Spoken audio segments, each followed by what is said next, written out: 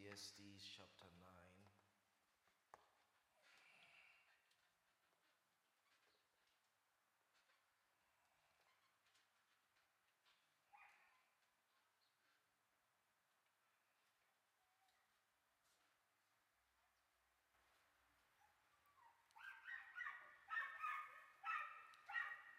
Chapter 9, verse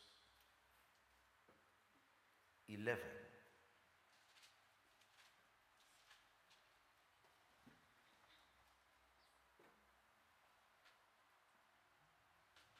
Ecclesiastes chapter 9, verse 11. Chris, there's no. Oh, there is. All right. Sorry. Can you hear me? Give me strings, please. Ecclesiastes chapter 9, verse 11. And I want us to read it. We found it? He says, I returned and saw under what? That the race is not to the, nor the battle. Yeah, continue reading it.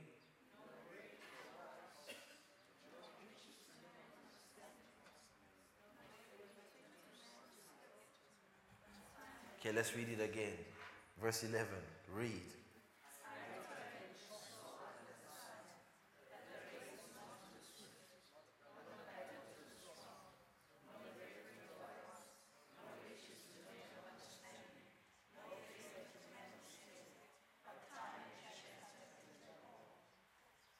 Did you hear that?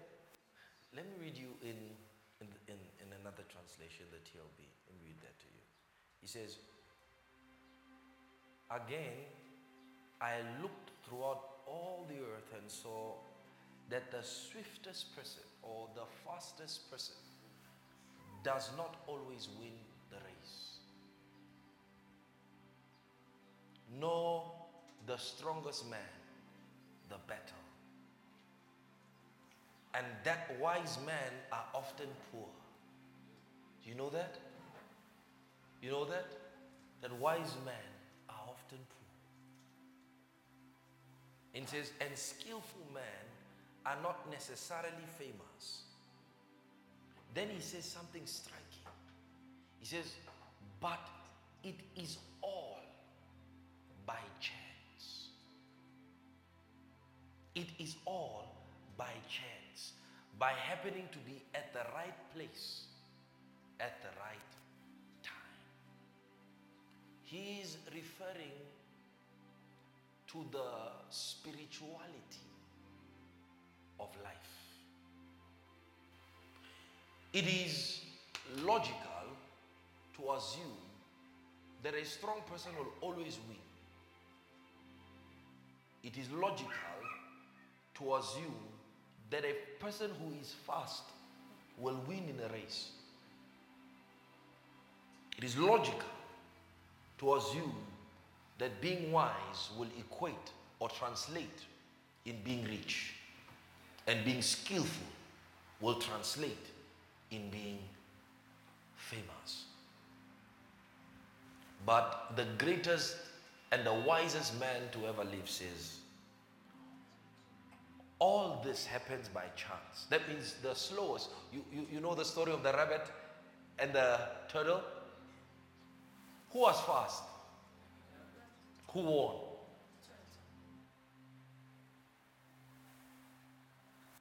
Why is that the reason? If you are a student of life, you would realize that there are things that happen in life that seem very unfair. That there are people who have what they don't deserve, and there are those who deserve what they don't have. And when you look, you begin to wonder, What is there to life? You know, there are people who have multiple degrees but can't find a single job.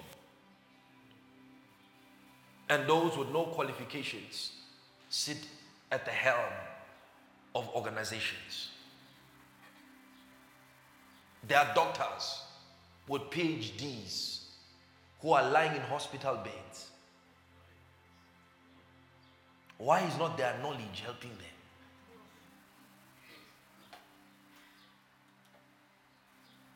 There are professors who are swimming in debt,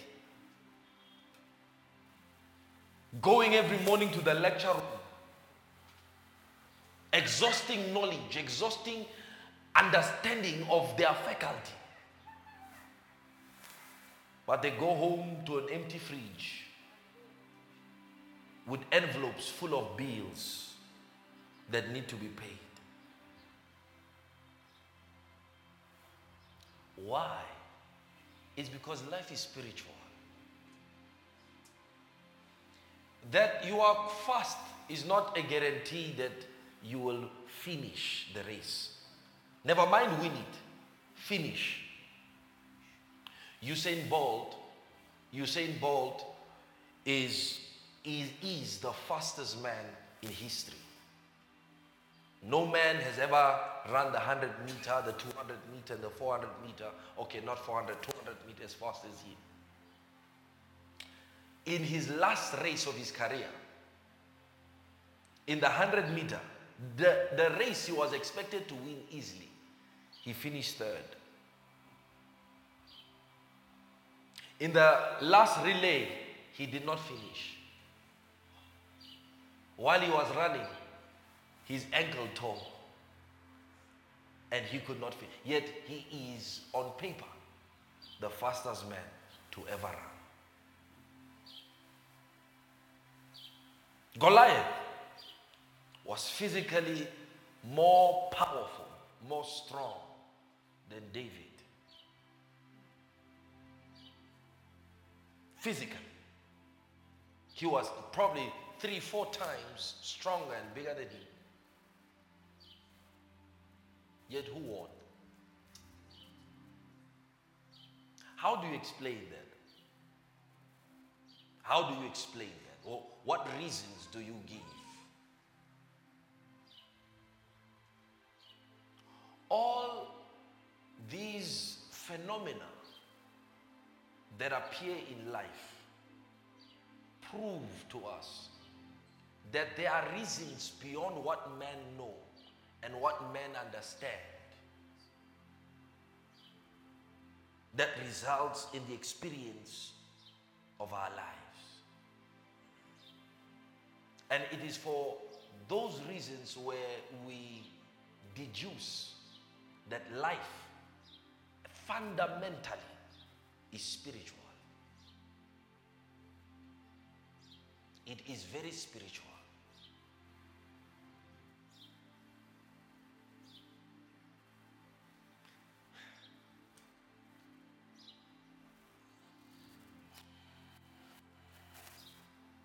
Life. You know, if you've been following my ministry, you'd understand that there's one major message that I try to convey to God's people is to develop the eyes of God for seeing life. You know, the Bible says this: do not be wise in your own eyes. Do not be wise in your own eyes. Because there are things in this life that are beyond your control. There are things in this life, no matter what you do, it's beyond your control. I mean, when you take your CV, right? When you take your CV and apply for a post or apply for a job, there are probably 1,000 more people, probably more qualified than you, with more personality than you, with more charisma than you. 1,000 more. So when you can't control who the HR people will choose or will shortlist. If you are shortlisted, he says it's by chance. That's how he defines it. He said it's by chance. It's by happening to be at the right place at the right time. So he says, in other translations, he says time and chance happens to everyone.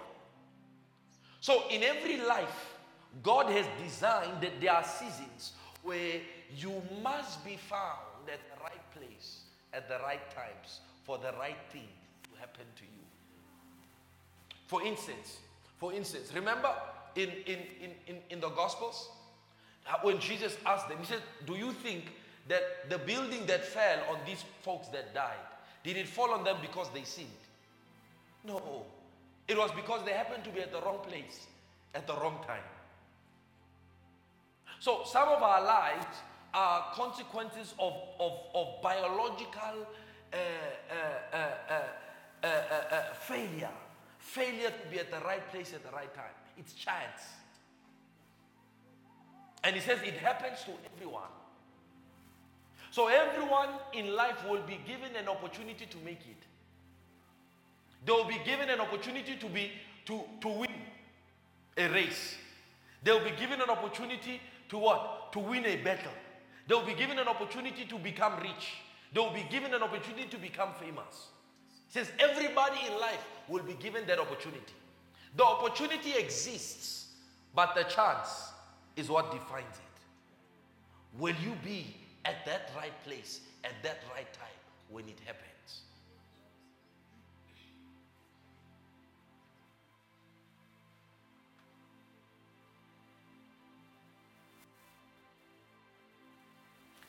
Life is spiritual. Have you realized that in life things don't happen when we want them to? We can want something with all our hearts, but it will not happen. Who wants to be rich here?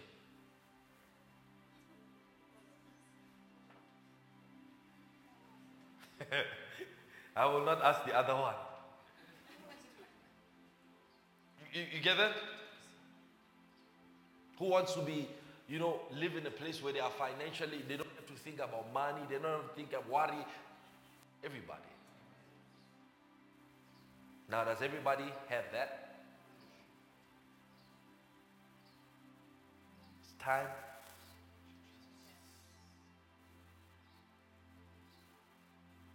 Time. Time. And then you see some other folk, you think they're not deserving of what they have, and they have it all. Everything you want, they have it. And you look at them, how they live, how they conduct their lives. You in your heart, you say, but they don't deserve this, but they have it. Remember, the Bible says, He maketh His rain to fall on the just and on the unjust, the sun to rise upon the just. And that's God. You would think that the unjust would have no rain and only the righteous would. No, that's not God. Everyone will be given an opportunity to shine. So there is a spirituality in life we must understand. Especially the spirituality that controls how life works. If you don't understand that, listen, you can start a business, you can start a job, you can work at a place, you can go and get your degrees, and those things will be frustrating to you. They'll be a thorn to you. You know what? You know what? Life is spiritual. A person doesn't get a job because he's qualified. Like I said, everybody who qualifies for engineering cannot all work. There are not enough engineering companies in the world to hire everybody that qualifies for engineering. They are not. They are not. Do you understand? Yet there are those who qualify, but they don't have. Why? Because you think I qualify, Mus. But then why don't you have it? So you don't have something because you qualified for it.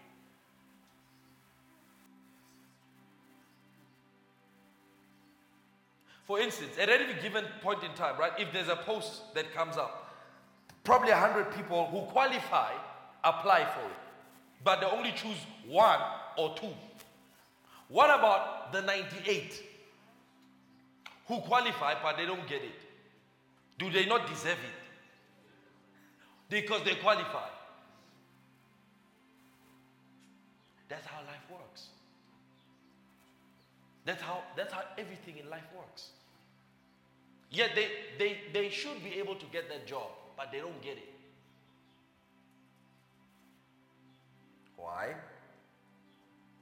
See, the why is the spiritual element of life.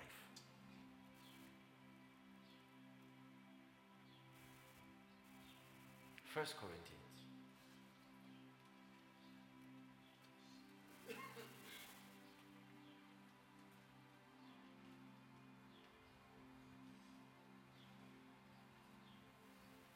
First Corinthians chapter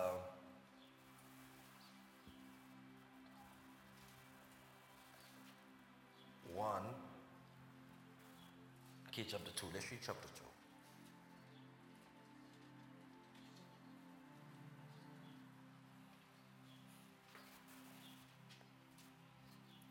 Chapter 2, verse number 14.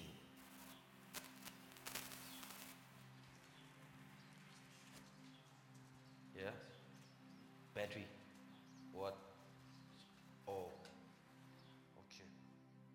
Chapter 2, you there? And this thing also. You there? Let's read verse number.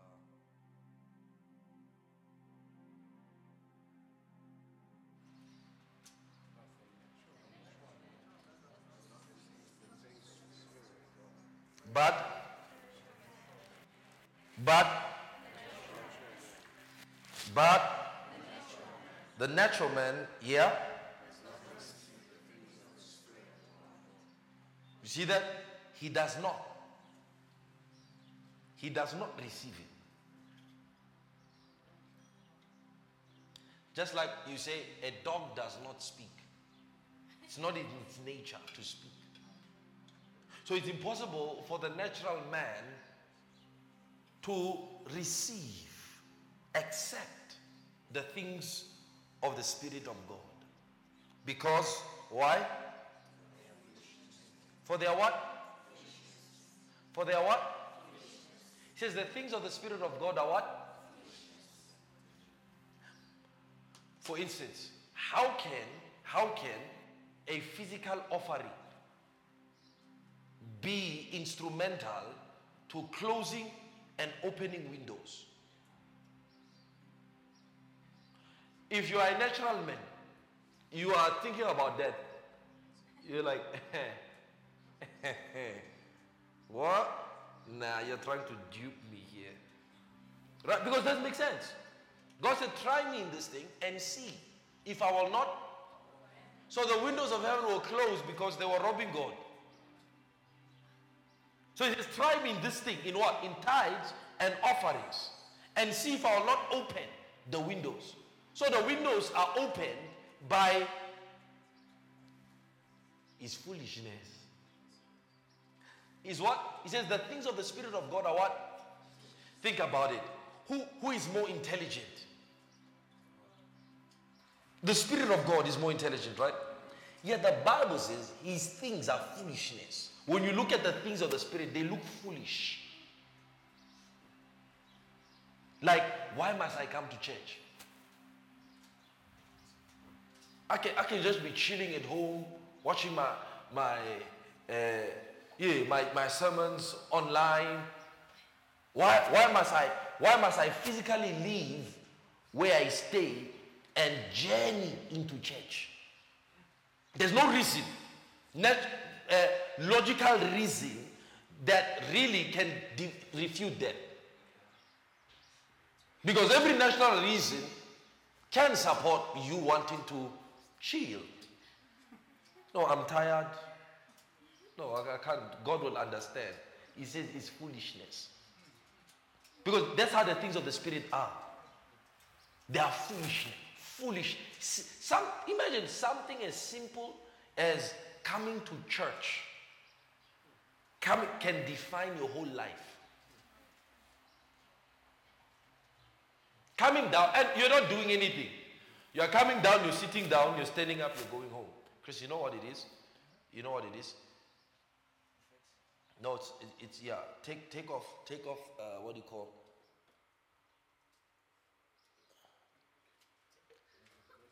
Yes, that DS thing. Take it off. Sharp. Yeah, just leave it like that. Take it off. Go into compressor. Yeah, go into it. Yeah. There, the first one. Do the first one. Sharp. Go close it. Perfect. Sharp. Something as simple as that can define your whole life. And what are you doing? You are coming, you are sitting, you are standing. When they say pray, you are praying. When they say lift up your hands, you lift up your hands, and then you go home. That thing can define your whole life. Is that not foolishness? Is that not foolishness? Isn't chilling at home, lying on your bed, doing other things more sensible than that? Naturally, it is. Yet that thing can define your whole life.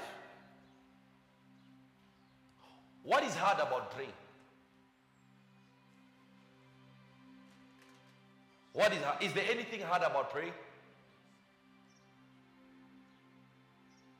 But why aren't there as many people praying as they should? It's because it sounds.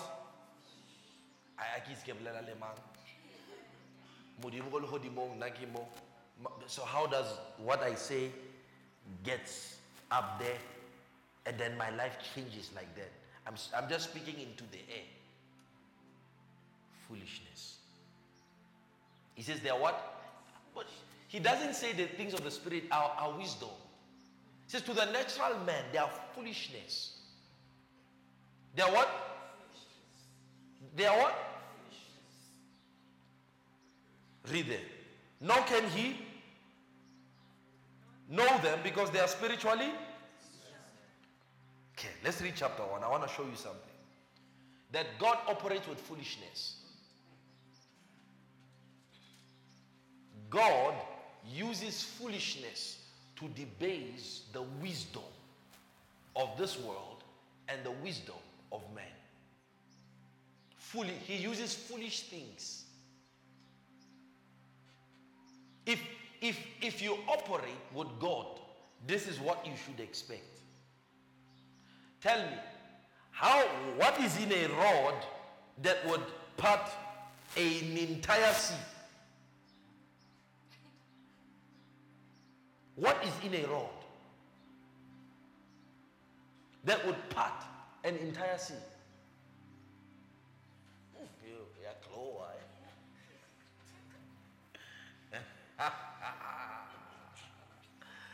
Woo! Amen. Ah, phela ngiloko ngithi ngibona umuntu uyashayina. Yeah. Hey, yeah. Amen. Chapter 1. Praise the Lord. I think pull me up.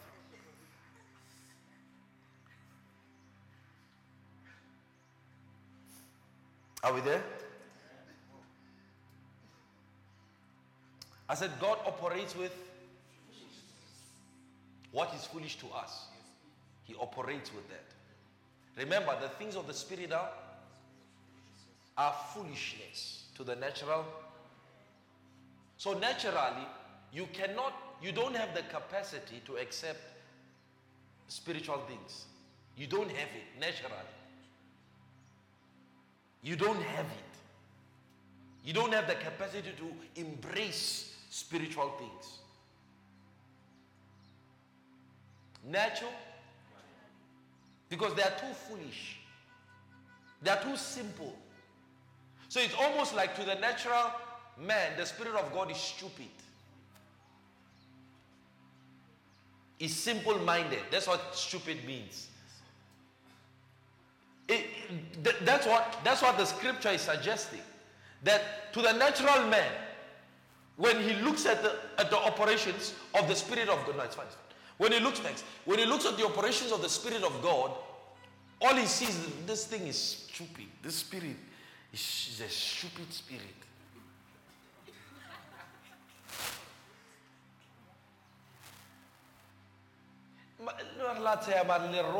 Every single time. In your heart. Nah.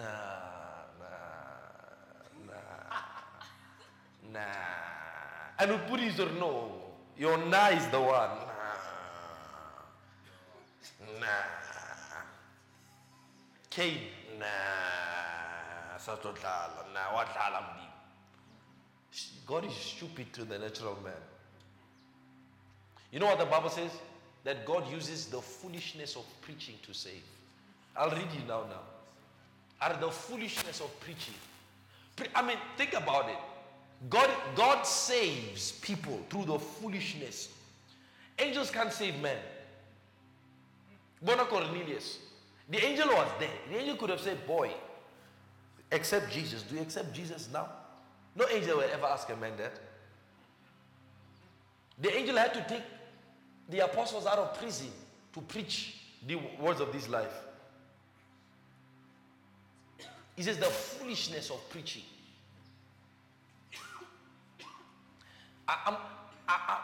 You know what I'm trying to show you this afternoon? Yeah?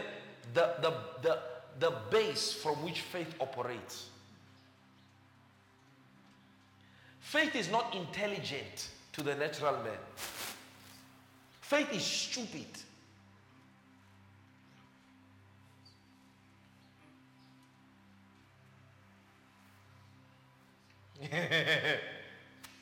Faith is the basis of faith, natural, is demonstrated through foolishness. I will show you now. Nah? So let's read chapter 1.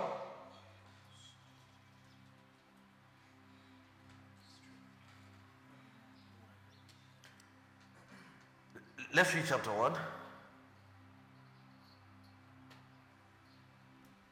Verse number 17. That's fine, boy. You can show. We'll go back later. No. Thanks. Verse number 17. You there? For Christ did not send me to baptize, but to preach. Yeah? How? Aren't you not supposed to convince people to be saved? Eh? And does not that require wisdom? This is not with the wisdom of words, lest the cross of Christ. Wait, let's read that again. Read it. Let's use simpler English. You have multiple translations. Do you have ESV? Do you have ESV? Who has ESV, NIV? No. So I go persecute. Amen. Otherwise, you'd have to come with all your Bibles to church. Put one underneath. ESV. You got ESV? Who got ESV? Who got NIV? NSV. ESV. You got it? Please read it. For Christ did not send me to baptize, but to preach the gospel, not with the wisdom of words, lest the cross of Christ should be made of no effect. Oh, it's still the same. Okay, NIV. What? Oh, you got a different one? Yeah, please. For Christ did not send me to baptize, but to preach the gospel, and not with words of eloquent wisdom. Not with words of what? You know there are preachers who try to didactically that will not save you. that a man has gone to Bible school or read the entire dictionary will not save you. So he says, yeah, read. Lest the cross of Christ be emptied of its power. Do you hear what the Bible says? That the message of the cross is emptied when you try to use the wisdom of words to convey it. That means if you try and transport the gospel through eloquence, he says you empty it of its efficacy. NIV? What's it got? Yeah, that's fine. Yeah. For Christ didn't send me to baptize, but to preach the good news. Yeah. And not with clever speech. Now what? Clever speech. Who has message? Wait, no, finish that one. Message is a crappy Bible, but I want something there. Yeah? Not with clever speech. So if you try to be clever in preaching the gospel, he says, all that power will dissipate. Yeah? Yeah? For fear, okay, and not with clever speech, for fear that the cross of Christ would lose its power. Now you can see why the cross has no power in many Christian circles.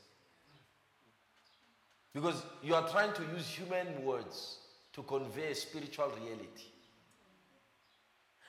Message. Who has message? You got message? Give it to me, boy.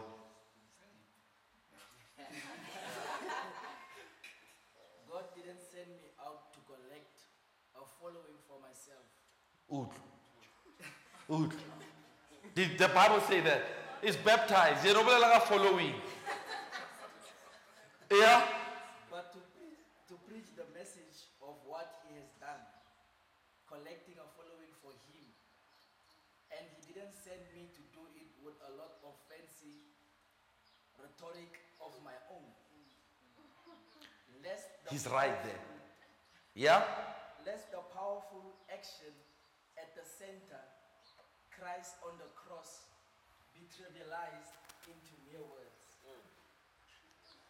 So he says the power of Jesus or the power of the cross of Jesus cannot retain its power if it is conveyed through fancy, eloquence, clever talk.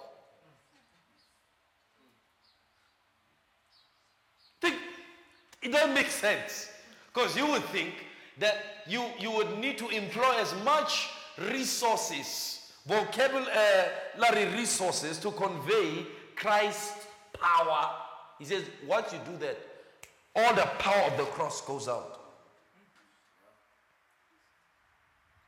Let's continue. Because, here's the reason why. Because, everybody, because the message of the cross is foolishness to those who are perishing. Oh, do you see that? Do you see that?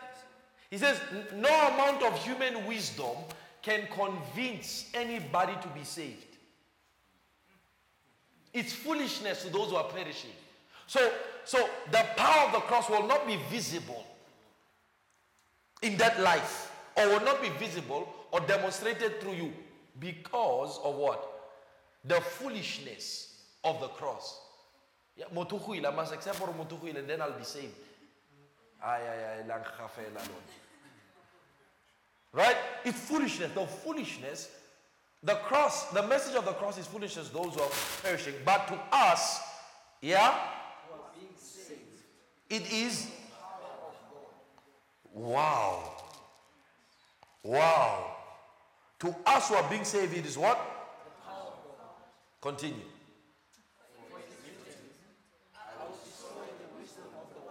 Wait, I will destroy the wisdom of the wise.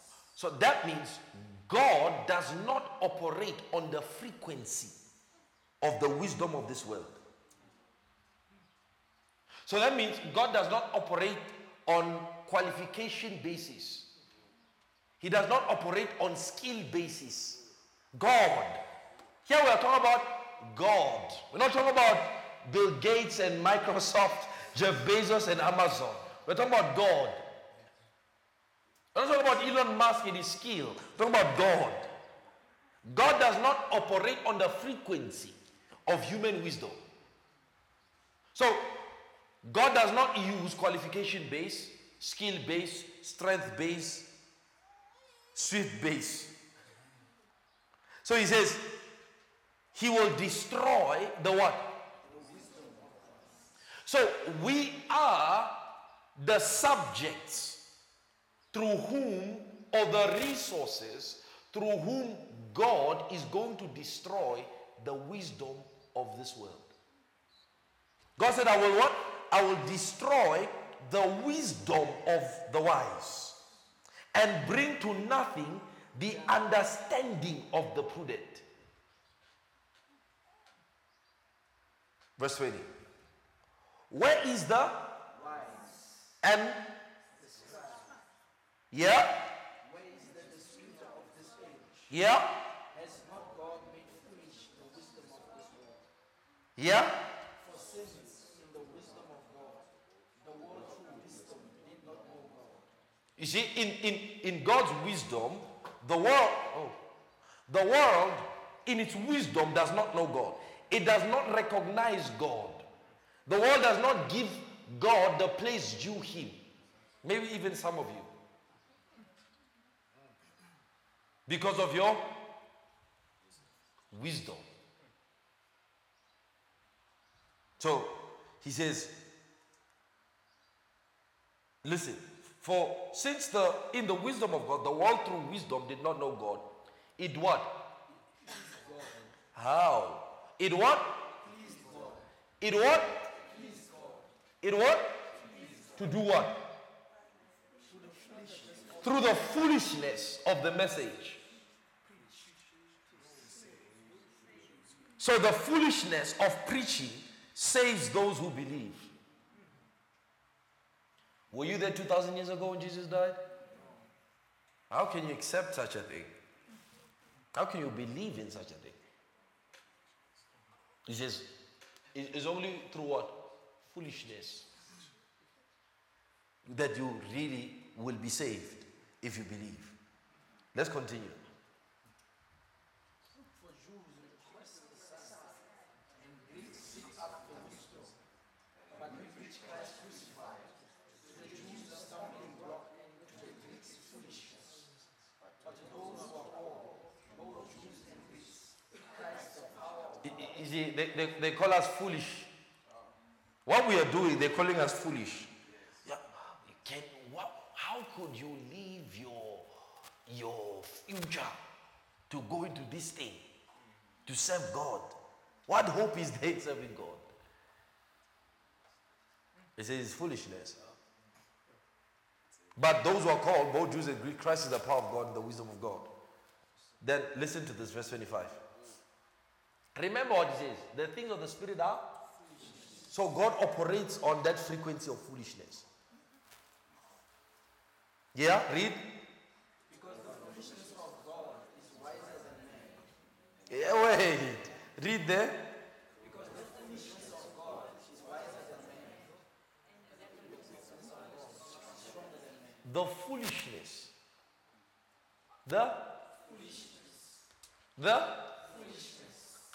The finish that thing. The foolishness of God is wiser than man. The stupidity of God.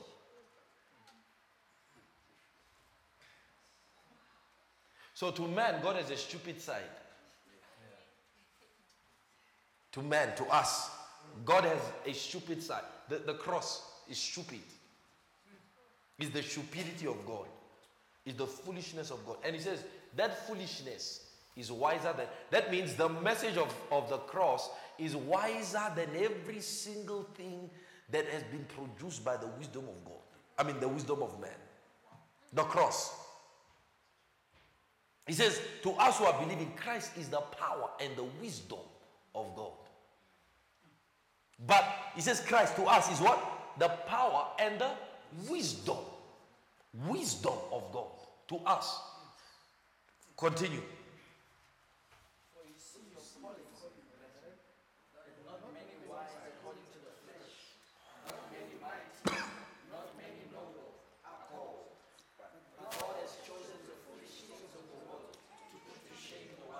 I read that again. God has chosen.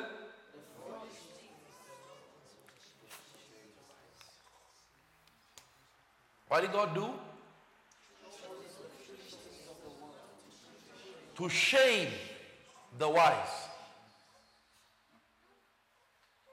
So, you see that the world as it is operates on a totally contrasted system to God's system.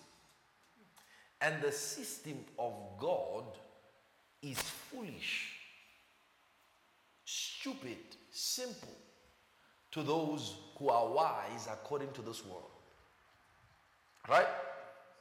Okay? Follow that, no? Then he says,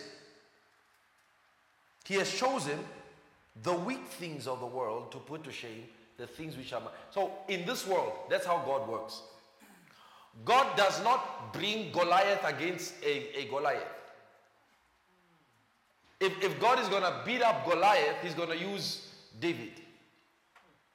If God is going to destroy Satan, he's going to use the weakest, Eve. He's not going to use Adam, he's going to use Eve. Because Eve is weaker. David is weaker. You see that? So he uses the things that are weak. If you are strong in life, God can use you. The prerequisite of the flow of God's grace, the flow of God's ability, the flow of God's sufficiency in your life is what? You must be the opposite of what is seen in the world. In the world, they tell you need to be strong to win. God said you need to be weak to win.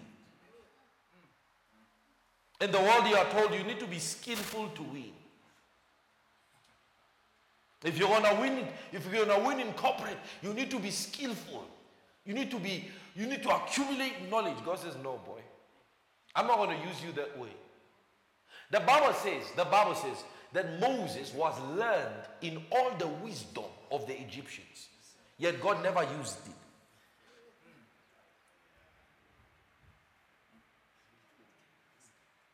God never used an iota of the wisdom of the Egyptians that Moses had. The Bible tells us that Daniel and the three boys, and amongst others, it says they were being taught all the literature of the Chaldeans, all the wisdom and literature of the Chaldeans, yet God never used one. With Daniel, God never used one. With all the magicians, with all the wise men of Chaldea, who came out head and strong above them all? Daniel. Did he know what they knew?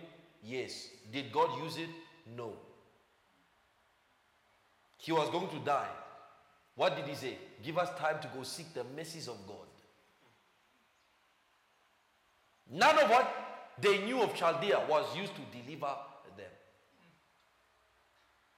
So it is true that it's not what you know that will deliver you. It's not how strong you are that will give you advantage. If you are going to operate with the grace of God, with the ability and favor of God, it needs to be the other way around. Wow. Wow. Look at Gideon. The Bible says he was the least of the least of the least. So his family was the least. Right? His family was the least in his city. And he in his family was the least. Yet God found him and he said, "Oh, you man of valor." God called him a mighty man, a weak man. God called him a mighty man. When the angel met him, he said, "Man of valor." He said, "Mighty man." He was shocked. "Well, me, mighty man. We are the poorest of the poor. I'm the least even in my house. And you are calling me a mighty man." Is the foolishness of? That's where faith operates. That's where faith operates. Let's read. He says, and God has chosen the weak things of the world to put to shame the things which are mighty. And the base things of the world, the things, which are.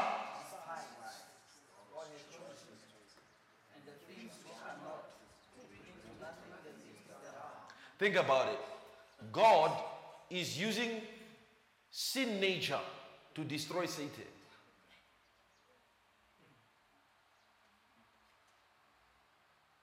Was it not sin what Moses did?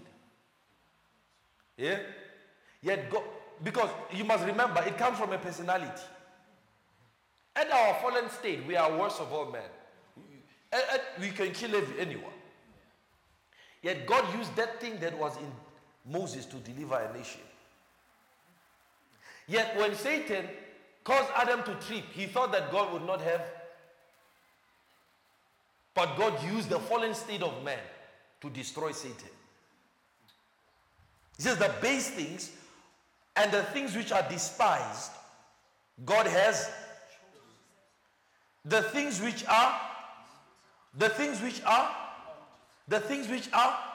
do not exist, to bring to nothing the things that are.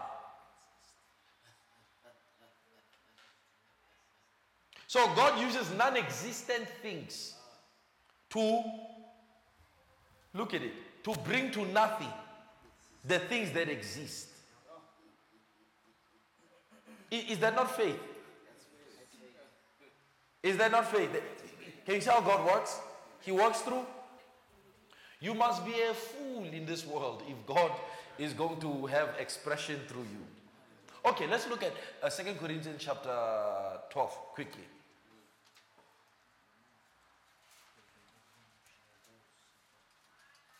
See, if you reckon yourself wise, it's over with you. Because what you can't be wise and God make you wise. You can't be strong and God make you stronger. No, God does not operate that way. Because you have to depend on one set of strong, on one set of wise, not two. So that means when you come to God, your wisdom must, I know this, but this is it. Do you see that? That's what Peter had to do. Peter was like, no, we've told all night. We've been busy here. All night we've been busy here. Then he says, nevertheless, just because you said so, I'll do it. Not because this thing is reasonable, but just because you said so, I'll do it. Did you see what Peter did?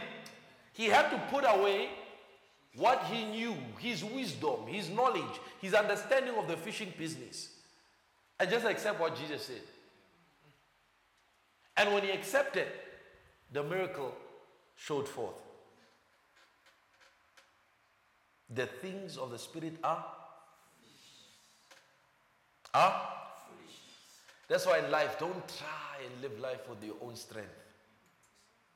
Don't try. Don't try and force. In life, you don't need to do that. In life, you don't need to force yourself to victory. That's proof that God is not with you. Because if God is with you, you will not need to force. Okay. Let's read chapter 12. Ne? Chapter 12. 2 Corinthians chapter 12. Verse 8. Concerning? Yeah? Yep. Yeah? Wow. What did God say? How is his strength perfected? In strength. Yeah? In strength. It was strong, Wanish. It was strong. You are already putting them, you are already disqualifying them from God showing his strength. Because the Bible doesn't say be strong. The Bible says be strong in the Bible says don't sorry one day she was strong. Why is he strong? You are destroying them. That weakness is perfect. It's perfect opportunity for God.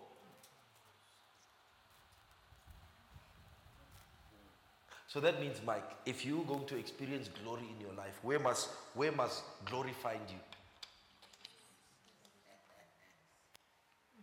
Where must glory find you? Where must glory find you? Where must glory find you? Okay, Romans chapter 8, quickly. If you're going to experience glory in your life, where's the only place glory will find you? It's Romans chapter 8.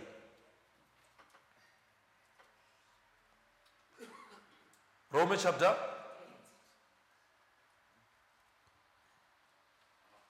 Let's read Romans chapter 8, verse number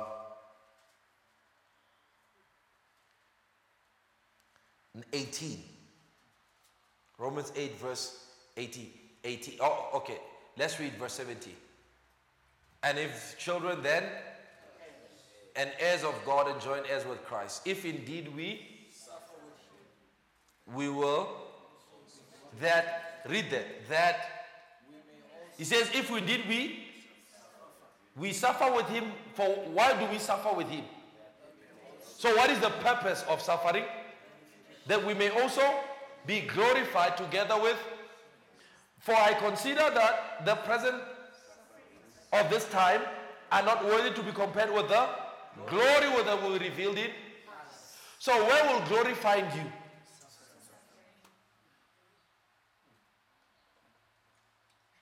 So if God wants to glorify you, where will he take you?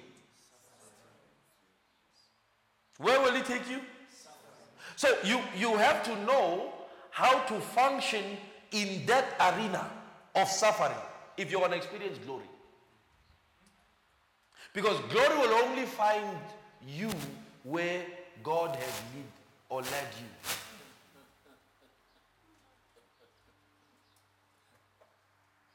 And where does God lead you if he's going to glorify you? Yeah? Don't be afraid now. Where? I ask a question again. If God intends to glorify you, where will he lead you to? What is the meeting point for your glorification? He says, the prophets, they foretold of the sufferings of and the glories that should what? Should follow. So glory follows what? Remember 1 Peter? He says, if you suffer for righteousness' sake, he says, then the spirit of glory is upon. This is how you can tell that you got the spirit of God on you.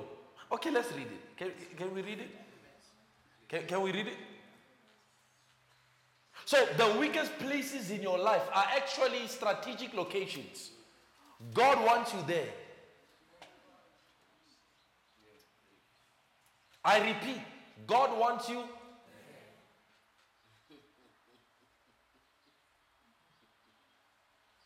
Let's read.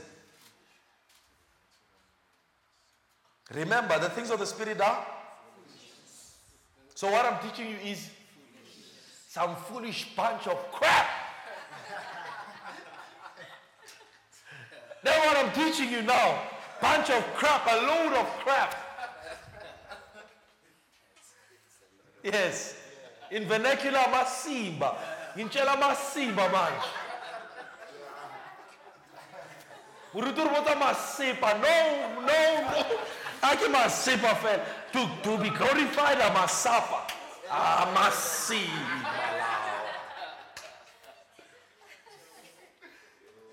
A bunch of.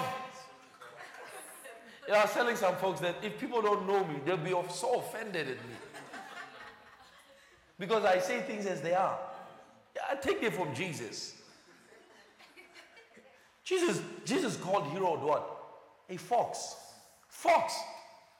He called the Pharisees what? Brood of what? Snakes, bloody snakes. Just wasn't. So we take it from there. Yeah, masiva. Praise the Lord. And foolishness. That's what I'm telling you. But is the foolishness of God. And that is what saves man. Not the wisdom of man. Not to tragansa, no, 3 by 3, 6, okay, okay, no. God, you wanted me here. Look what God does, right? God, Elijah goes into a depression mode. He sits under a tree, he sleeps, starts complaining, kill me, all those things, right? He sleeps. An angel physically, literally appears and cooks him a meal. Because God told him to go to Horeb. God says, go to Horeb. Why couldn't God, or why didn't God tell him what he needed to tell him where he was? Why must a man make 40-day journey to hear one simple thing? It's over, boy. It's over. And in between, God is soothing him by the angel, preparing meals for him. Just to hear it's over. Go anoint your replacement. Go anoint Jehu. It's over. Fool. First Peter, quickly. First Peter, I think it's chapter.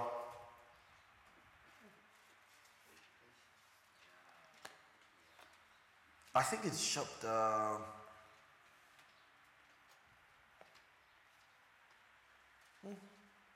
Yeah, chapter 4. Chapter 4. Verse 12. Beloved, do not think it strange concerning the fiery trial which is to try you. See, they don't think this thing is strange, yeah? This fiery trial says which is to try you, as though some strange thing has happened to you. What's happening to you is not strange. I get what kids, something strange happened. Pastor, something strange happened to me last night, Okay, let's hear it. Yeah, I was sleeping and then a demon appeared. Is that strange? Strange means it's a phenomenon, it's one of a kind. Peter ends that debate. I don't think this thing, and it's a fiery trial. You see that? I don't think it's a strange thing. It's fiery trials. We are shy in this thing. Have you ever been in that situation? Where we are shy, like you're burning. But it's not strange. He says, but rejoice to the wow. Rejoice to the yeah. Stop. So the trials you go through, Mike, you want me to shock you? Huh? The trials that you go through are actually partaking, fellowshipping in the sufferings of Christ. So that trial you are going through is not a strange thing. No, it is Christ suffering through you.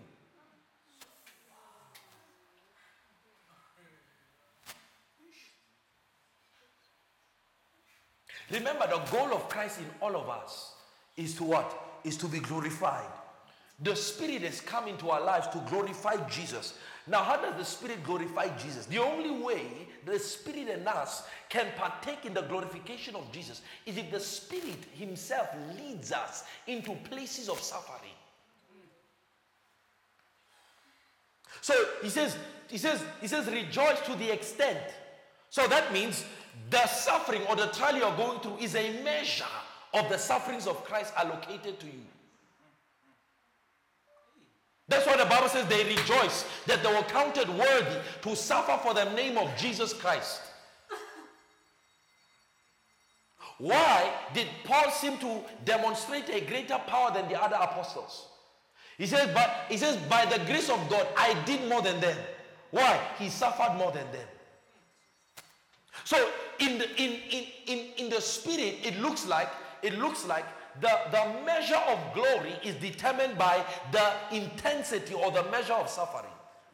Remember, Paul says, I fill up in my bodies what? The sufferings of Christ. How? So Christ is still suffering. How? Yes, Paul, why persecutest thou me? He did not say you are trying to persecute me. He said, why are you persecuted? So Jesus was persecuted. So when they were being imprisoned, beaten up, it was Jesus that was being beaten up.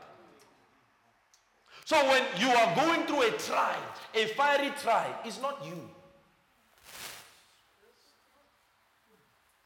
Is that Jesus has found you worthy to suffer. It's an honor to suffer. Remember, Gelebota Masipa. Just remember. Gelebota Masipa. Just remember that.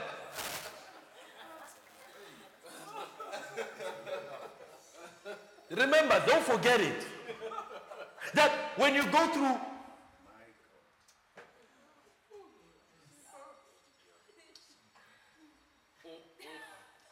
some crap. Can we read it again?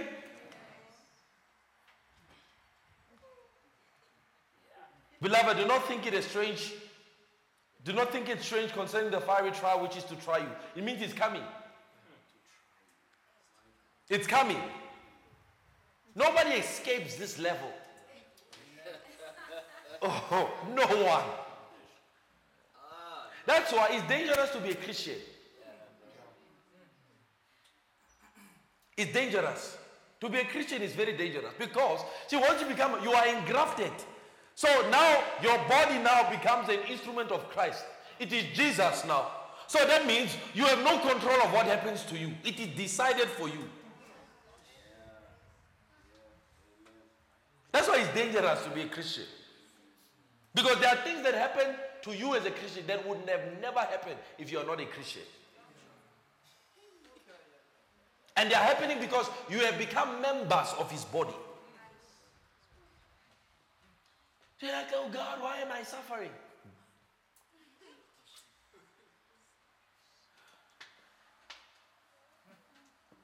He says, but rejoice to the extent that you what? You fellowship. You see that? It's koinonia. You fellowship of the sufferings of Christ. So every one of us must fellowship of the sufferings of Christ. Because remember, we are called into his marvelous glory to become demonstrators of his glory. And you can't do that without having a share in the sufferings of Christ.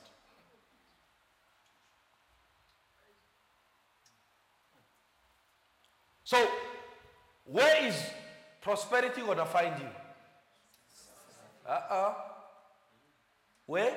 Try again. In.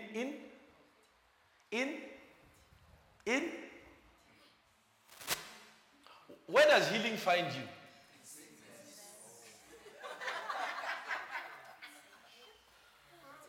Has ever healing found you in healing?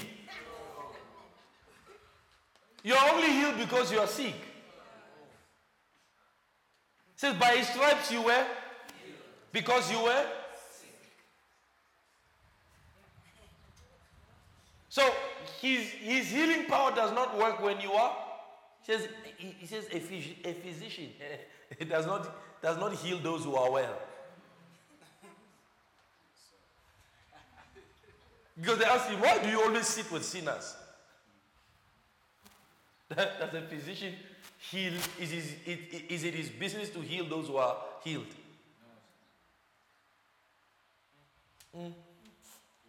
So as long as God has placed you in a place and you try to come out of that thing, what are you doing?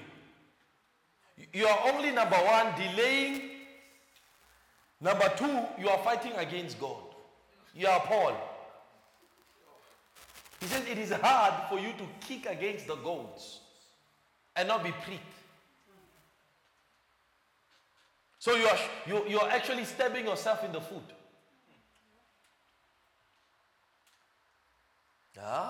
Okay, we find out now. He says, Ashiv. But rejoice, verse 13. But rejoice to the extent that you partake of Christ's suffering. How? Yeah? So that is your extent. That is your... Listen to the purpose of all this. That when glory, That when... It says, rejoice that you partake of his sufferings. That when his... Yeah?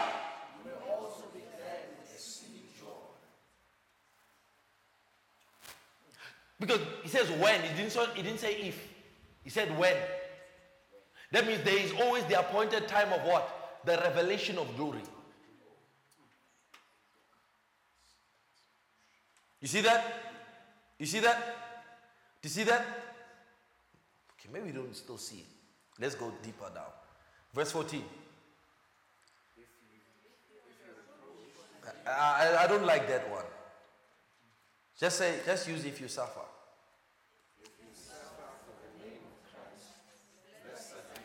Yeah, wait. If you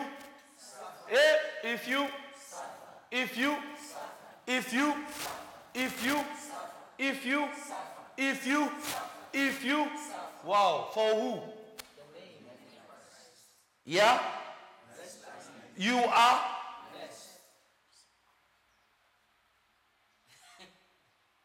You are? Paul was called to suffer for his name. So when they were beating him, they were not just beating him for him. It was for the name of Jesus. That means who were they beating? It says if you are suffering, if that suffering is for Christ's name, he says you are blessed. Why are you blessed? Read it then. Oh, spirit of... So glory localizes itself around what? So you can't see it because you feel like he said Janie. He says no, you are actually enveloped by the spirit of glory. See, these are not sufferings you brought yourself into. Mazenzela sufferings. I'm not talking about Mazenzela sufferings here. I'm talking about Zien's Bagienzele. These ones were packaged for you. You did nothing but receive. You know there are those sufferings. Bomb. Without notice, without what did I do wrong? You are suffering. That's a creation. You see that? It was a fabricated suffering. It was made for you. I'm the king. I'm the man. That's why the Mazenzela are suffering. You can't expect glory there. That's shame. You get me? You get me? Do you get me? But when you just go through a fiery trial, you don't know why. You don't understand why. You have no reason. There's no reason for why you are going through this thing. Just know you are blessed. You are? Blessed. You are? Blessed. Remember, my strength is made perfect in your weakness. If his strength is made perfect in weakness, that means glory is made perfect in suffering. Light is made perfect in darkness. That's what it doesn't say the light shines out of. The light shines in darkness. You see that? That means healing is made perfect in what? Sickness. Prosperity is made perfect in... Do you see that? Do you see how God works? He does not operate on the spectrum of human wisdom. That's not the spectrum from which he operates on the spectrum of foolishness.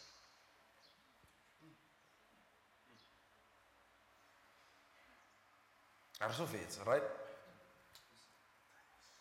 2 Corinthians chapter 4. 2 Corinthians chapter 4. That's why if you're not holding on to God in life, you of all men are at risk. Because you are at the mercy of forces. You understand that? Listen, you can lose everything in a day. Maybe you don't understand. You can lose every single thing you have. You can lose it in a moment. And without even making a choice for it. Okay, I'll read you this and then I'll show you something. Okay? Let's read chapter 4, from verse 3 into verse 6.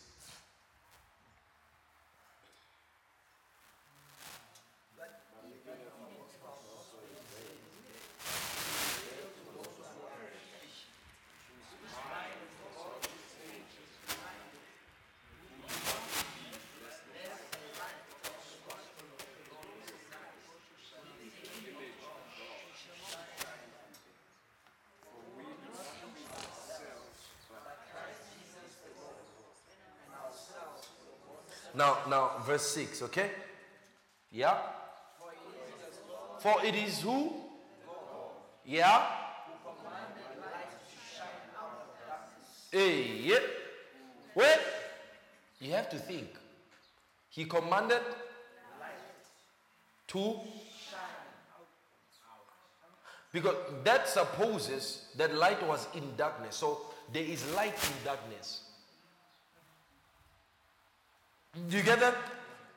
Have you ever seen light in darkness? When it's dark, it's daylight. But God found light in darkness. He commanded the light. The light he commanded to shine. Where did he command it to shine from? Can I show you something? Hold there. Go to Matthew chapter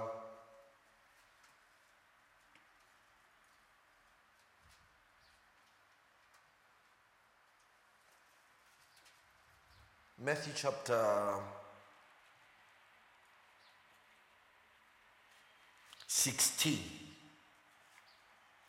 All right? Chapter 5, sorry. Matthew chapter 5. Matthew chapter 5.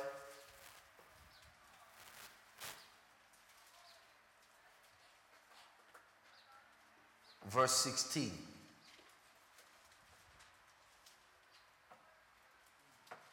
You there? Read it, please. Well, so you have light. Do you have light? All right. Go to chapter 4, verse 16. 4, verse 16. Say Matthew. Yeah? The people who sat in, they've seen.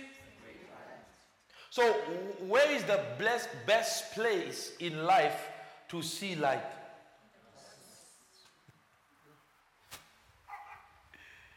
Where? Now, can you understand how God operates? Can you understand how God operates? Yeah? Can you see it? Because it's a load of crap to the foolish man, to the natural man. It's a load of. The Bible talks about crap. Okay. Philippians chapter 3.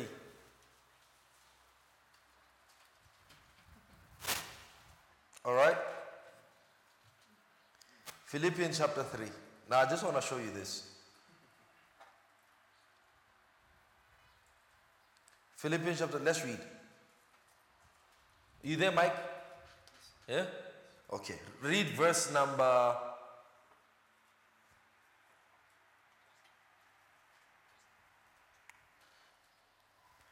Read verse number.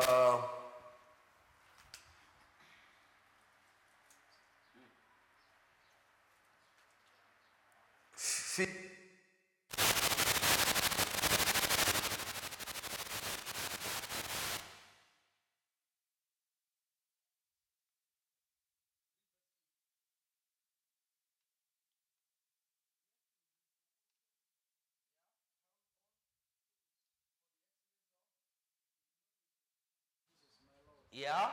For whom I have suffered the loss of all things. Wow, Paul, he lost. He lost. Question. Here's a question I want to ask. Was Paul married? Was he never married? Yeah? Was he married?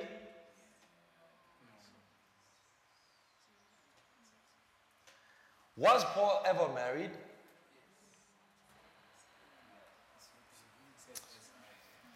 Now remember, Paul was a Pharisee of Pharisees. So he held one of the highest positions in the sect. Right?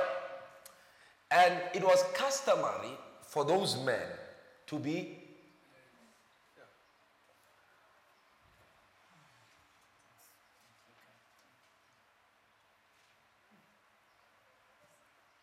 So, do you think Paul was never married? Yeah? I'll leave that question for you. I know the answer. I'll leave that question for you. This guy said, I've suffered the loss of all. He lost everything. He lost? For who? Now, listen what he says. And count them as. See, Mike, I want you to press there. What's there? Sky ballon. Yeah? What is sky ballon? Yeah, dung. Refuse, right? Excrement. What is excrement? What is excrement? Okay, cow dung. When we say cow dung, what are we referring to? Wait, when we say cow dung, what are we referring to? Inge? Okay, what is refuse? Excrement?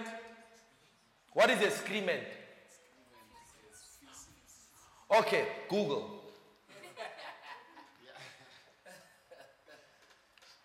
Sky ballon.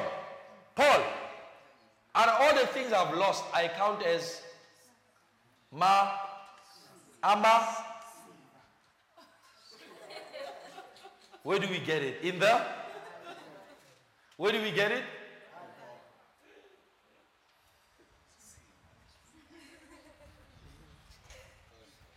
You see that? So you can see that there seems to be a contrast to how God operates and how this world works. So God does not operate the way the world works. He seems to have his own way of working that seems to put to shame the world's way of operation. Now, faith is an operation of God, correct? Faith comes from. So faith will not work on this world in the same way that the natural man would assume. Let me give you an example. Right? Let me give you an example. Close your eyes. Open your eyes. When I said close your eyes, you closed your eyes. When I said open your eyes, you open your eyes. Now, here's a question I want to pose to you. Did I make him close his eyes? If I had not told him to close his eyes, would his eyes close? So did I make him close his eyes?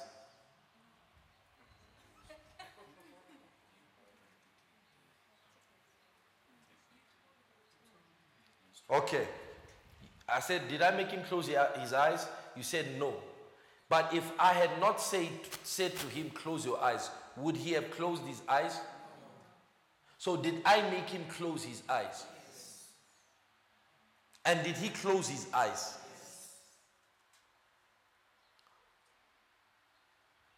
Did he? Did I make him?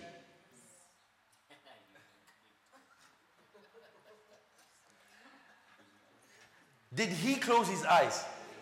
Did I make him?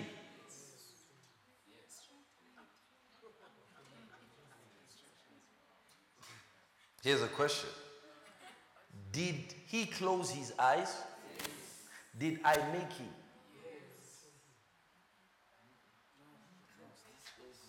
But did I make him?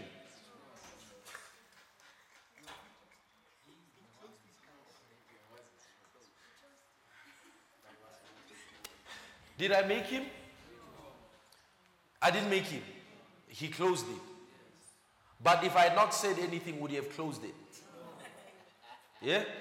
He would not have closed it if I had not said close your eyes, right? So he closed his eyes because I said close your eyes and he closed it. But does that mean I made him? All right, let's not use the word make. Did I cause him?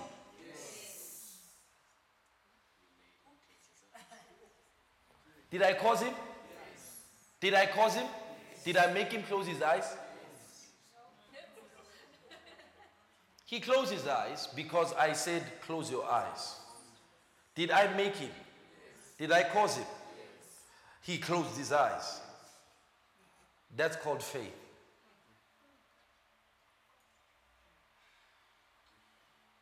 The point at which he acted when I said close is called faith. That's why faith does not operate without the word. Had I not said it, he would not have closed it. So the action only came because of what was spoken. That is faith. So when he closed it, that means he agreed with what I said. And therefore the result was what? Eyes were closed. So when God says to him, this is no different than when God says prosper.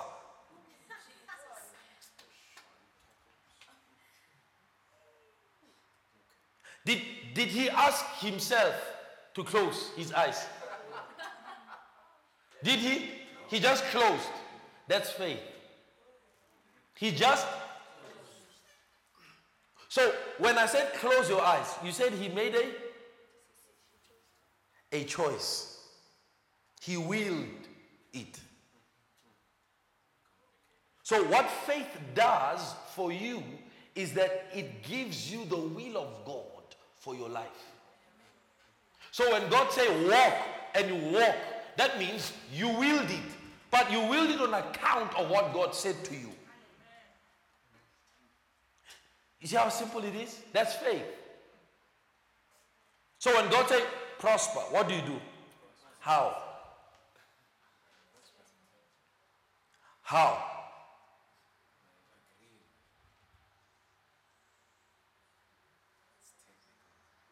It's not. How then do you prosper when God said prosper?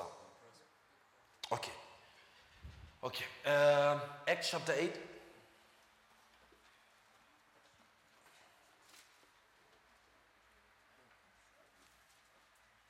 The foolishness of faith. The foolishness of faith. Acts chapter 8.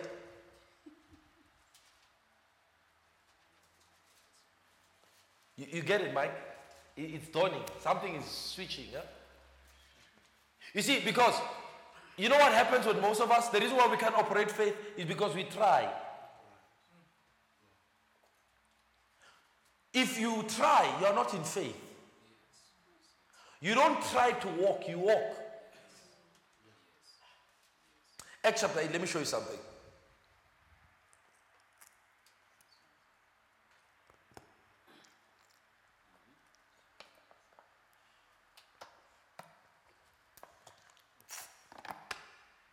Hallelujah.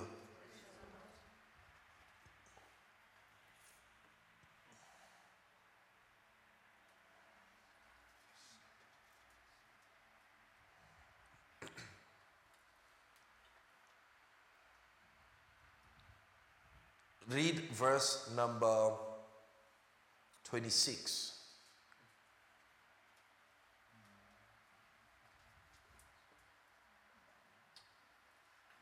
Now an angel of the Lord spoke to Philip, saying, Arise and go toward the south along the road that goes down to Jerusalem, which is desert. This is desert. Read verse 26 again. Now an angel of the Lord spoke to Philip, saying, Arise and go toward the south along the road which goes down to Jerusalem. Then read verse 27. So he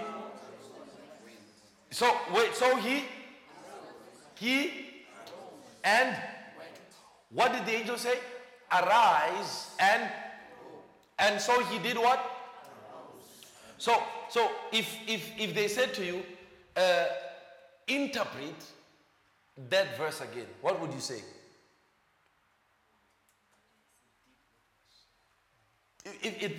If you're to interpret those two passages of scripture, what would you say?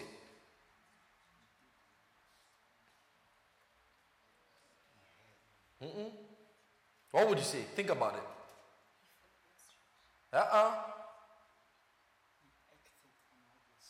Yeah, but put the terminology there.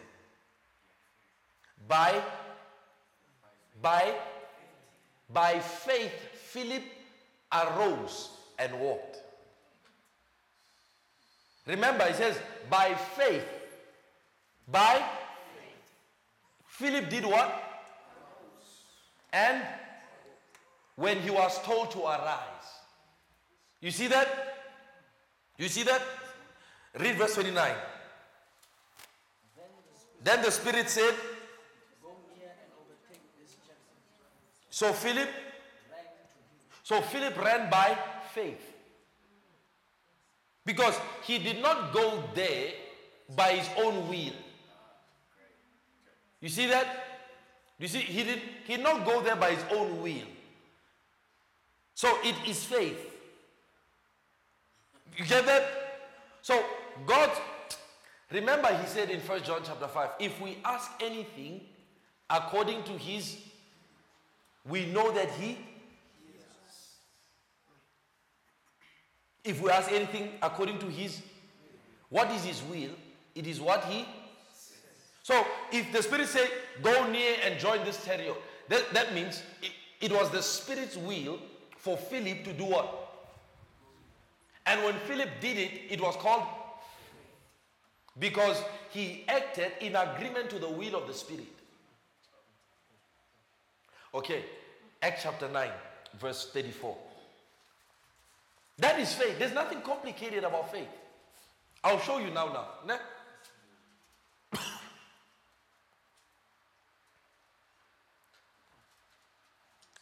Chapter 9, verse 34.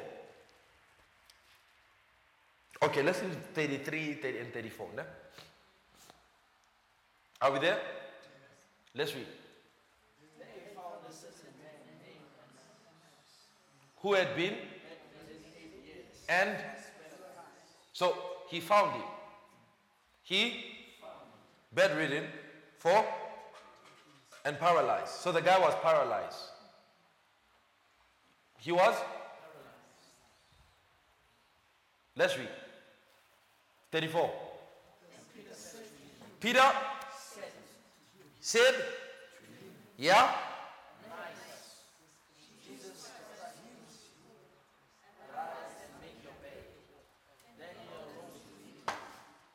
Wait, this man was bedridden for 8 years.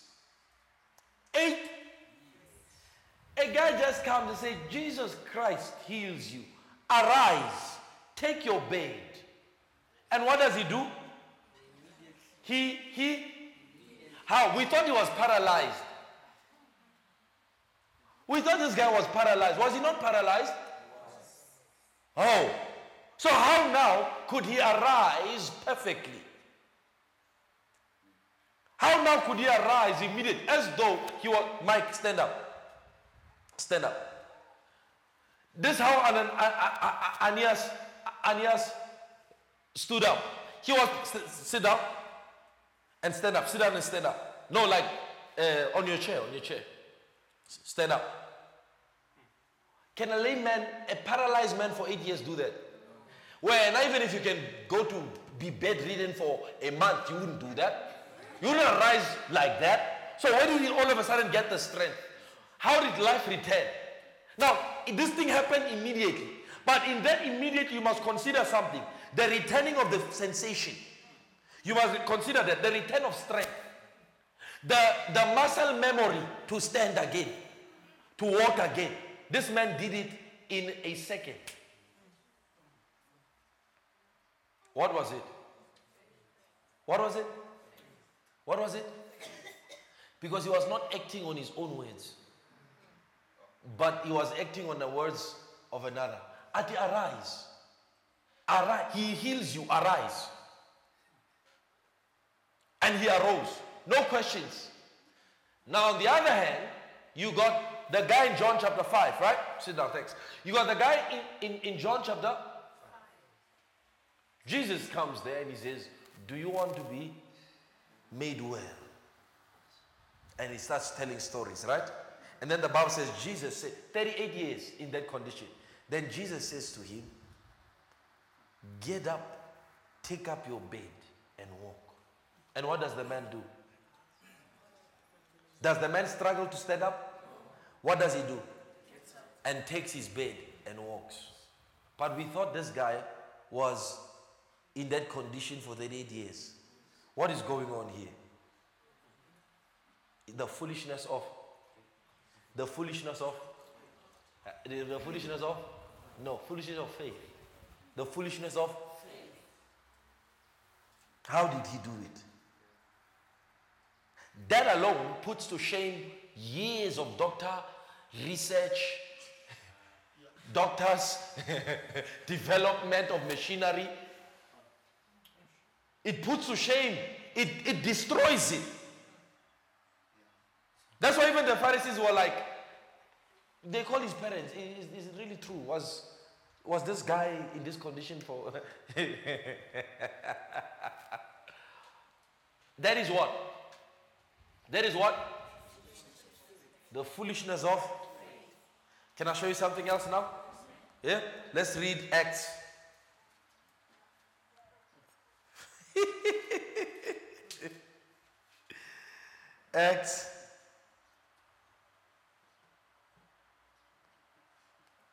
Acts chapter number 14, verse number 9. Acts chapter 14, verse 9. Are we there? Let's just read, please.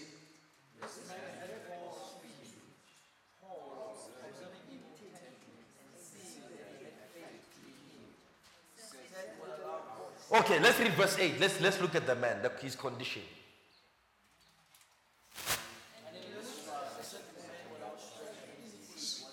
So if I say to Mike, stand up, and Mike does not stand up, what do we call that?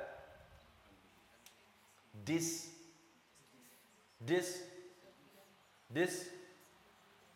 which is translated as what? So was it a question of ability? Was it a question of ability? It was a question of what? So faith is living on the strength of God, the strength of His word. So when that guy stood up, he was not standing up in his own strength. No, he was not standing up in his own faith. It was the faith from the word of Jesus. You get that? So if I say close your eyes and he closes his eyes, I say open your eyes, open your eyes. He was caused to do that. Because on his own he did not think that. That means faith does not operate here. You see that? Because the words did not come from in him. They came from outside. Let's look at this guy. And in Lystra, a certain man without strength in his feet was sitting. The man had a cripple from his mother's womb who had never walked. So we showed you 3 cases, right? The 8 years case, the 38-year case, and this one from birth. A cripple. Now, you would think that, remember,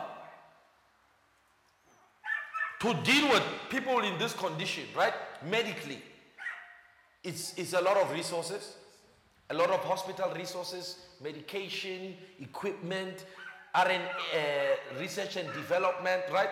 A lot of knowledge that's put into this. But are there still people who are lame today? Are they? Which medical profession can help? Right? Yeah? So in the medical profession, it is a hard thing. So we looked at the first one. Was it difficult for him to stand up? The second one, was it difficult?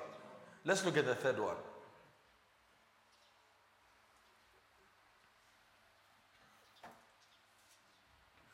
And in Lystra, a certain man without strength in his feet was sitting, a cripple from his mother's womb who had never walked. This man heard Paul. This man had Paul speaking. This man had Paul speaking. Paul observing him intently and seeing that he had faith to be healed. Notice he had the faith, but he was still crippled. He had the faith to be healed, but he did not change his condition. He still remained without strength. So you can have faith and still remain in that condition. Wow. So sometimes you are not in that condition. You don't remain in that condition because of a lack of faith. You remain in that condition because of one thing. I will show it to you. Right? Verse 10. Said what? Said what? So it was authoritative. Said what? What? Stand up straight on your feet. Imagine, from birth, Mike, from birth, the boy is crippled. So obviously his limbs and torsos, they are all. Paul says, stand up on your feet. This guy's never walked, Paul. Nobody's taught him to walk. And you are telling him to stand. So in what Paul was saying to him, there was also the education of walking. That alone, that instruction educated his limbs. How to walk. His limbs, which had never walked before, began to walk. That means at that time, at that specific time, there was a download in his synapses, in his brain synapses, that told the nervous system to start operating as it should. Did Paul do anything? Did Paul run a scan? Did Paul put him under MRI? Did Paul inject anything? He said with a loud voice, do what? Stand up! Straight on your feet. Stand up! And he what? He leaped and walked. That was faith. So at that point, the man did not consider the condition of his birth. Why? He already had the faith. So he was waiting for what? For the causative element. So when God says prosper, what do? Look at the man. He leaped. He did what? He leaped. If let's just say the Holy Ghost said to you, Nana, daughter, go to the bank and ask for 4 billion. Go to the bank and ask for 4 billion. What would you do? You wouldn't do that. Let's be honest. No, you're only saying that now because we read these scriptures.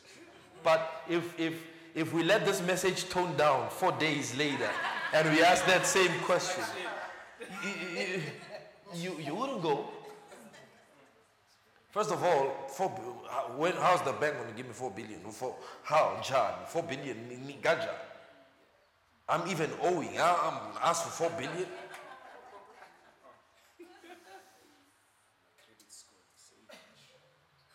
Yet God said to the women of Israel, go borrow gold. Go borrow gold. I mean, these neighbors were ostracizing them, brother. For all these years, they were their slaves. They would tell that one, hey, clean here, do this, clean here, take care. So this is what these women would do. They were probably their servants. Probably women, servants in my kitchen. And God said, go borrow jewelry from them. Tell them, please, I borrow your jewelry, I borrow your gold, I borrow the treasure, your reserves, I borrow, please. God said they must go borrow.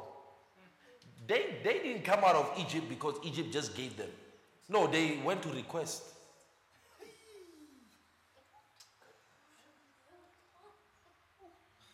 They went to request. So they went to a household of the Egyptians. Said, no, please, empty your household. Now, would you do that? These guys, ke boss, ke madam. You've been working for them for God knows how long.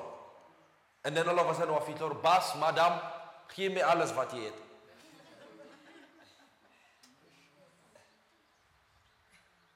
Yet God said, do that. They did it. What's that called? The foolishness of, because naturally that thing is what? Stupid. Ama?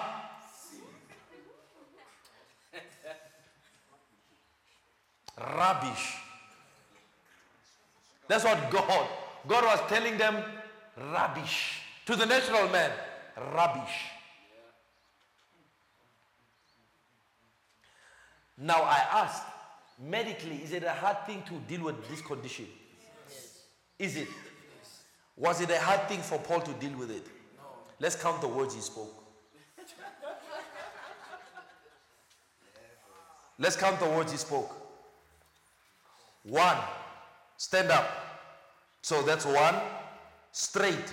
2, on your feet. 3. 3 words he spoke to him. 3, and it dealt with the condition of his birth. The condition of his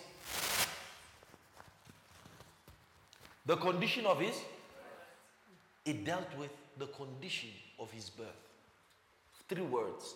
Stand up straight on your feet. And he leaped.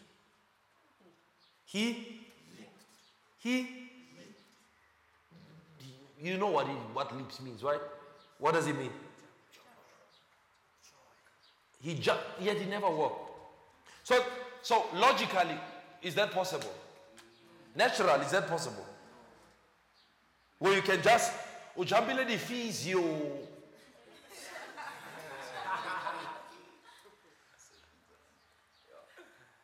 And you are walking.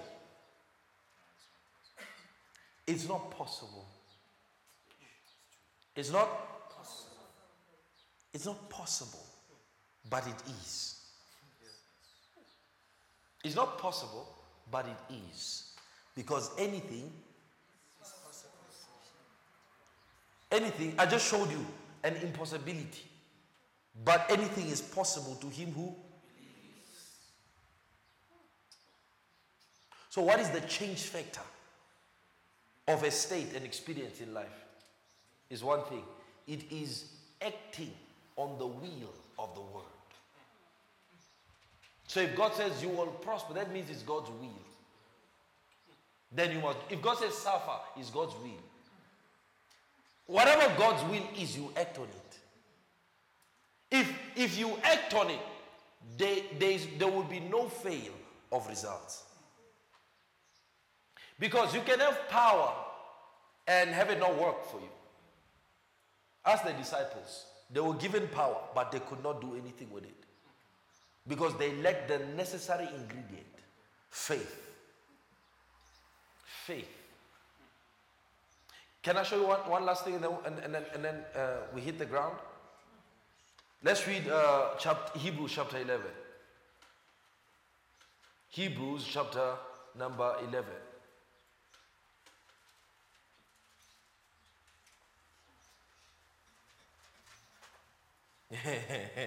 Amen. Let's read verse number 32. 3:2.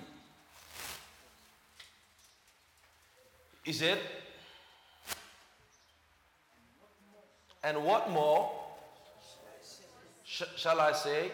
For the time would fail me to tell of Gideon, Barak, Samson, Jephthah, also of David and Samuel and the prophets. Verse 33. Read that very slowly. Who through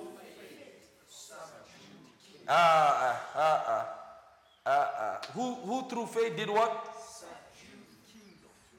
Who through? Now I ask again that it was medically impossible for those conditions to be healed naturally, the way they were healed.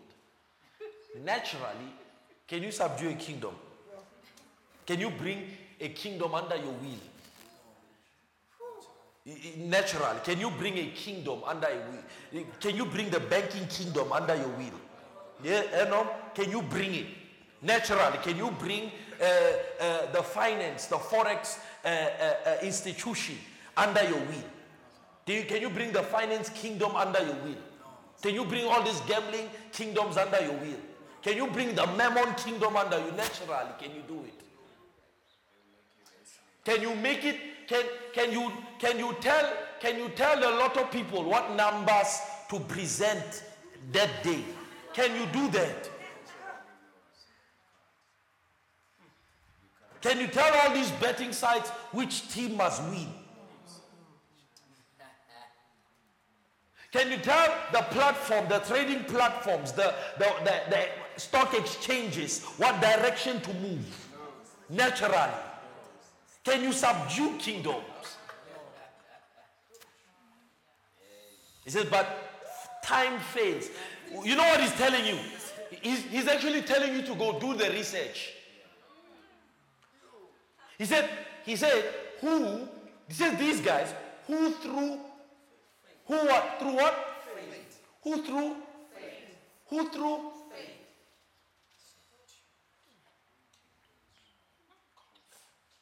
I remember when I couldn't even bring in 3,000 into my account. I went to the bank.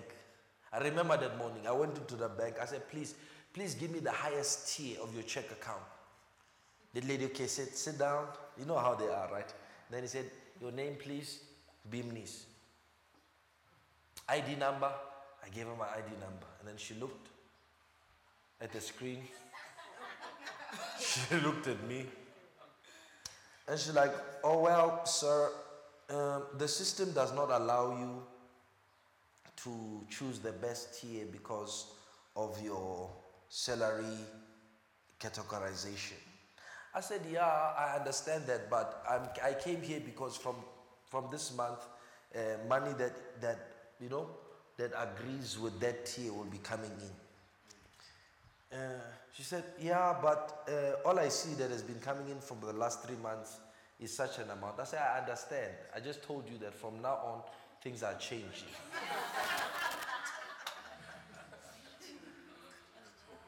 She said, well, sir, we are not allowed to do that. I said, yes. Then she said to me, oh, you can come back after things have changed. I said, no. The reason why I came now is because things have changed. So I need this tier. She said, but do you understand the fees will be very much? I said, sister, that's why I came here. Please. She said, no, but the system yang khanetsa hore o irele so. I said, no. Do it. I bitsa show me ya gage in Ntimola. Are etlam Arabuto wants this tier. Mara his salary bracket him allow. Car no, sister. Gebuti di sister hore no. Since when did you change sheets? What was an achelete eso? Atomeho ankirele this thing. Because from next month, things will be changed. Well, did I know things will be changed? I know I did. Otherwise, I would not have went there. In my mind, I knew there was a shift. My levels have changed. I knew it. I knew that no. Level. So that lady who came, I don't know, just get mo assist. Yeah, kopa linki le that thing ela ya ngwala lebitso la hao ko karateng. I don't know, that one 150. I don't know, it's fine. I don't know what le ngwale ke Pastor B me.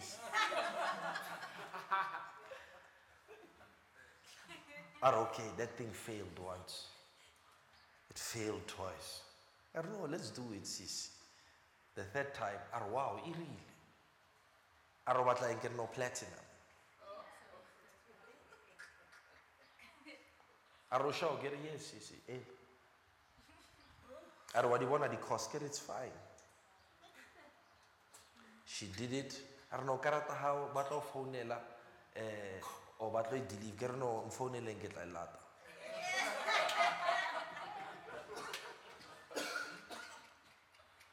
Three days later, I had a black car with 0 in return. But I had it. And now, I changed my environment. I subdued my environment. Every time I take it out, everybody that looks at that will be classifying me there. So now it's not a matter of whether or not there is that thing ties you to a certain, so it's an environment that's created around you. So when they look, okay, even if there's $30 in there, it's a black card. It's a black card. And then something amazing happened. On that month, the minimum amount necessary for you to qualify for that entered my account. 3 months later, the maximum was entering in every month.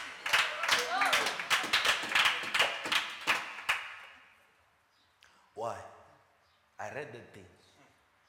Who through faith subdued kingdoms. So it had nothing with what I had. No, but with what? The capabilities of my belief. Yeah. Why? It's the subjugation of your environment. Like I asked you, naturally you can't subdue all those things. But he says these guys did. These guys made kings pay tribute to them. The Bible says nations that did not know David would pay tax to David. They paid tithes to David. They paid tribute to David. He had subdued all the kingdoms around him.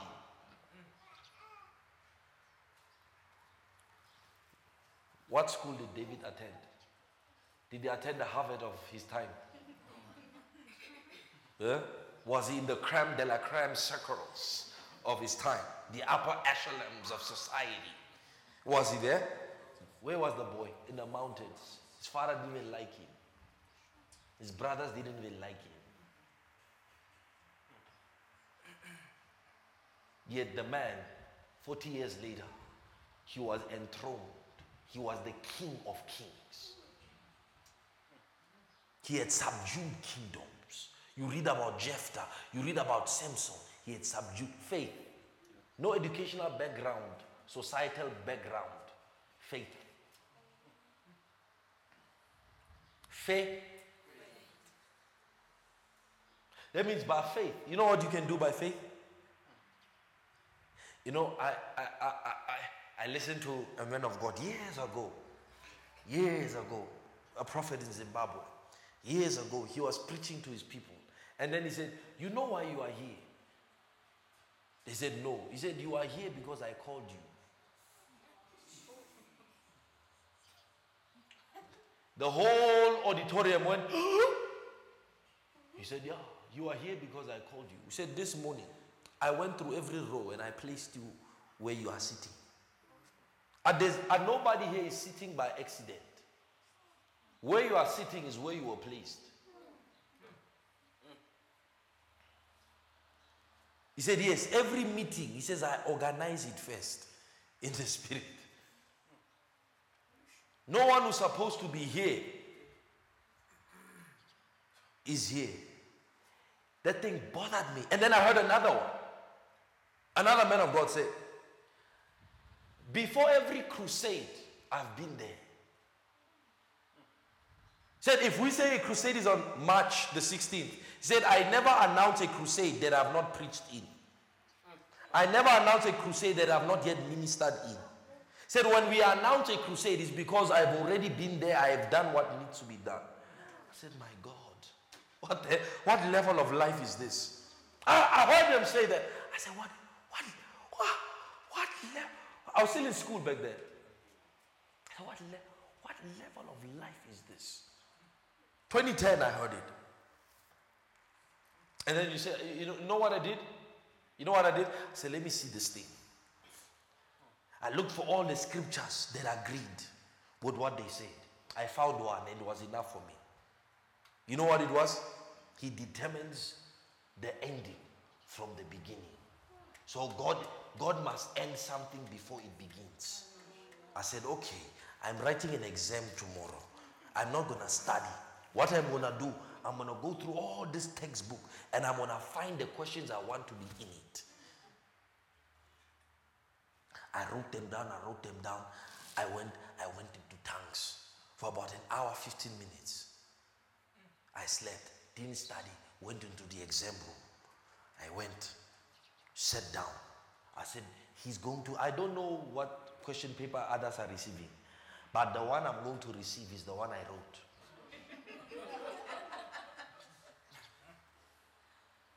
I sat down, the invigilator gave me the question paper. 85% of those questions I asked in the order they were asked, it was in that question paper. I got 96% on that question paper. Why? I heard that, no, this thing is possible. Think about the implications. That means, man, you can wake up and go into what do they call South African lottery website and say, no, today this is what you must take out for me. He says, no, you must take out 8, you must take out 19. You write it down, take it out, and you go into tongues. And you know what you do when you go into tongues? You do what Jacob did. What did Jacob do?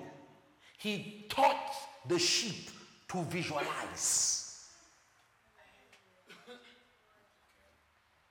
He taught the sheep to visualize themselves spotted.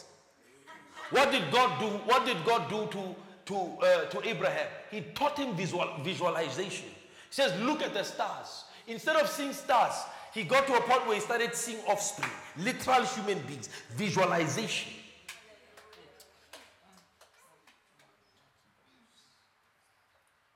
Visualize.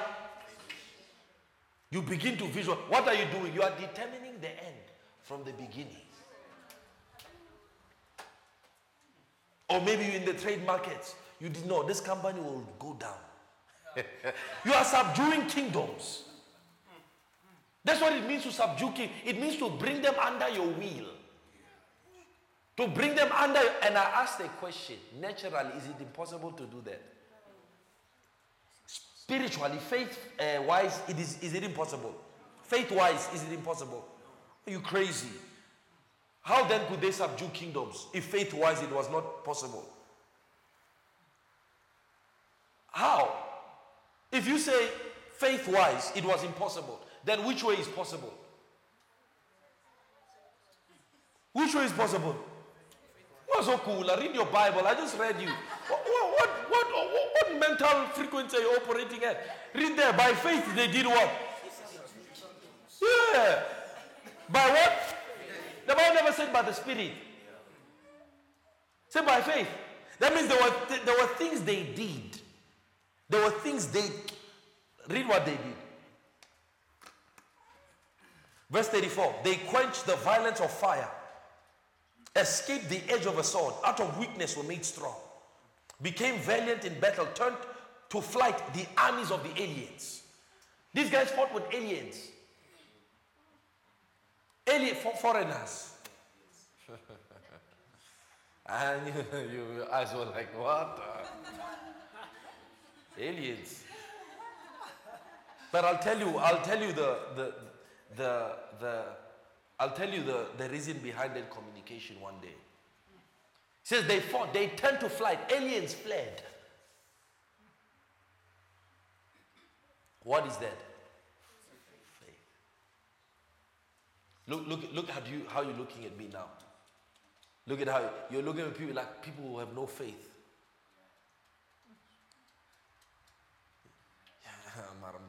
You're there. It's because you have no faith. Look at those three situations. Could you get a result out of that naturally? But was there a result? Yes. Where, Nasaf, naturally, can you be a millionaire? Natural. I don't analyze it. Natural. Asukpege, natural. How level it? Are you millionaire with natural? Yeah? Are you?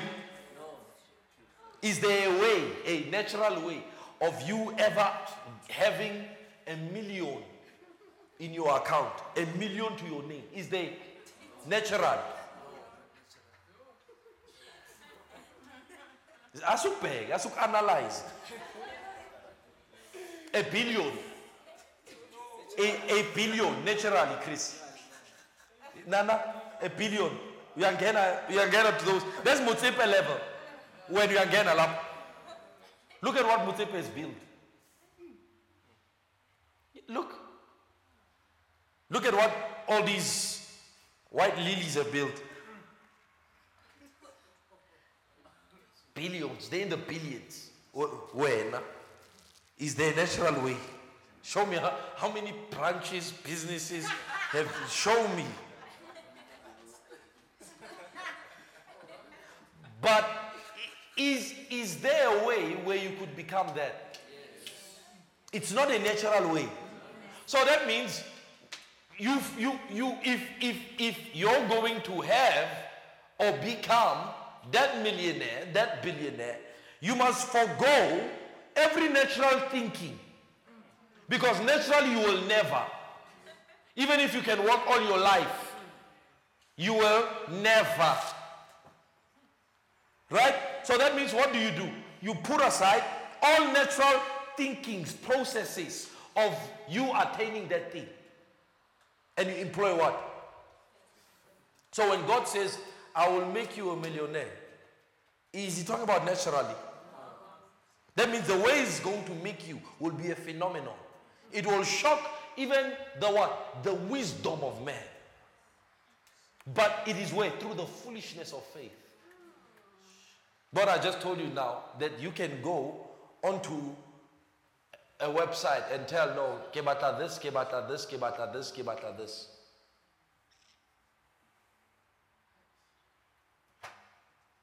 What is that? Nah, Pastor, it's impossible.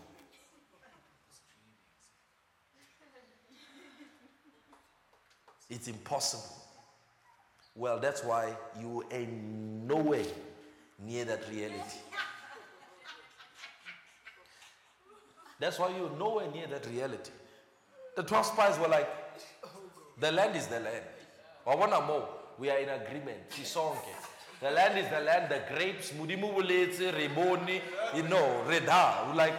Like in that aspect we agree, but listen to us, Moses. Listen to us.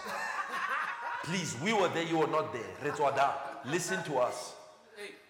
We are not able. Listen, I don't care what God said about this possession thing. I don't care what Mudimu is saying. We are not able. We are not. But my man, Moses, we know you're a general. You've splitted Red Sea. We know you are a general of God. But on this one, trust us. And you can see we are all in agreement. Trust us here. On this one, we are not able to go in and possess the land. We are not able. Listen, Moses. Listen. The palm of one guy's hand. The palm, just the palm of one. The man what Paulo shoot you. You see how short you are, Moses? The palm of my boy. And you see you old now, you in your old age. Just trust us. We were like grasshoppers before then. And they were right. All they were saying was true. But there was one element where they missed it. When they said we are not able. Because that disagreed entirely with what God said. Everything else, we were like grasshoppers. It's true. They were like grasshoppers. So when they saw them say, and then there were two. I don't know, we are well able. What was the difference? They all saw the same thing. They all heard the same thing. But only two came out with different outcomes. Just because they had a different spirit. What spirit you have. That will determine whether or not you cash in. That will determine whether or not you cash in. I believe I can receive money into my account sleeping. I believe it. I believe it because I heard one news reporter say Bill Gates receives 7 million every time he's sleeping. In the hours that he's sleeping, he's making over 7 million an hour. I said, okay, that's possible. Yeah, but he has built. Yeah, gets a high too. The fact that it happens means there's a possibility that exists without a man needing to lift a finger. Oh, I believe, oh, that's the case. Okay. I receive money in my sleep. Remember, all where we read operated on one principle. He said. So I believe I receive money in my sleep. That's it. I receive money in my sleep.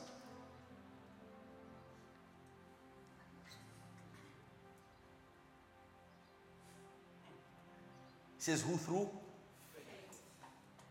Close your eyes now. Open them. Faith. Faith is not as complicated and hard as you think. Faith is foolish.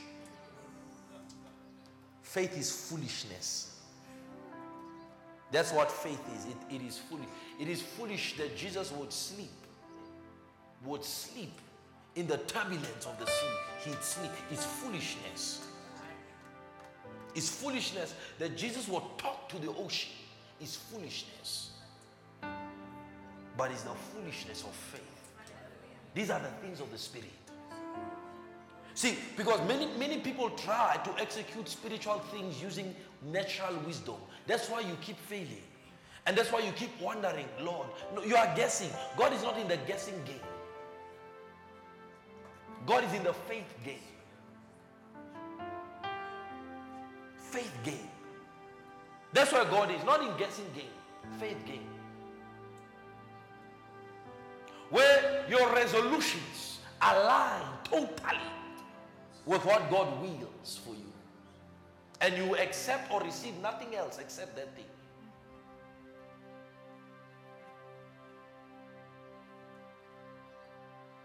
Where you get to where you are supposed to be and you are told no and you say, no, I can't receive a no. Like the Syrophoenician woman. Jesus answered her no, the word. The disciples told Jesus to let her go. And Jesus told us some strong words. It is not meet for me to give dog. You see why I read these dog things? That's what Jesus said. He said the woman is a dog. So it's not right for me to give the children's bread to dogs. Jesus. A poor woman, dog. You know what the woman said? She said, yeah, Lord, you are right. I'm not, but even dogs eat the... I feel God is looking for those kind of people who say, oh, take no for an answer. I mean, that is enough to offend a person. That is enough to make a person, you call me a dog. Me, I'm a dog. You think I'm a dog. So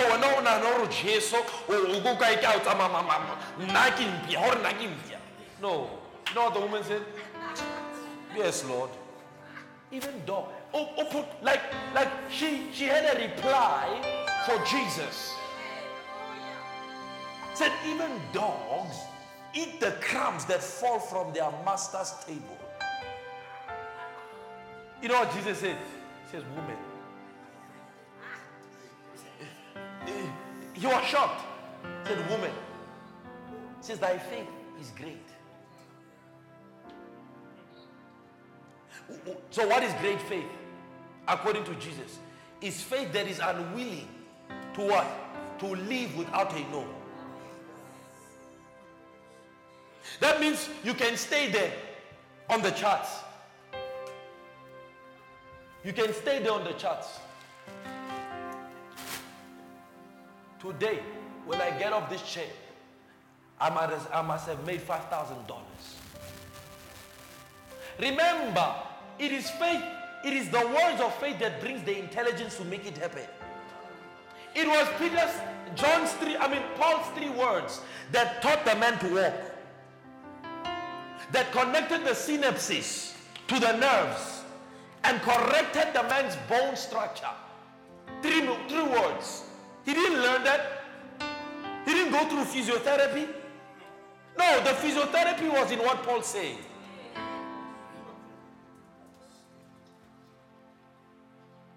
I told you, Kelebota masiba. Into Kinchola masiba. But it is what saves. The foolishness of preaching is what delivers.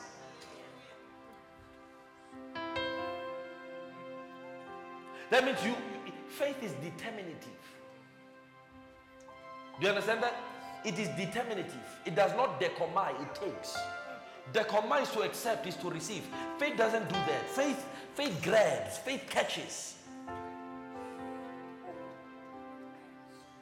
That's faith. It says, woman, great is thy faith. Let it be done according to your faith. That demon is gone from thy daughter.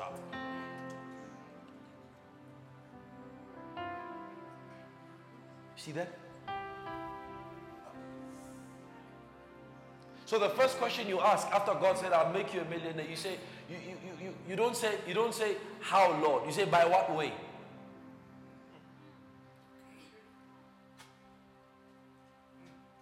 All he tell you, just go buy a pen and a paper and start writing. That's it. It says, is no natural. How do you explain? I can see, Mama. With speed. Hallelujah. Let's stand on our feet.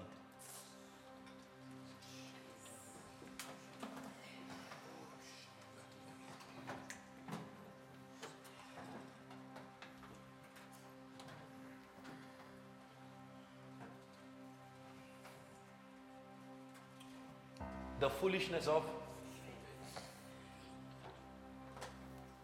lift up your hands.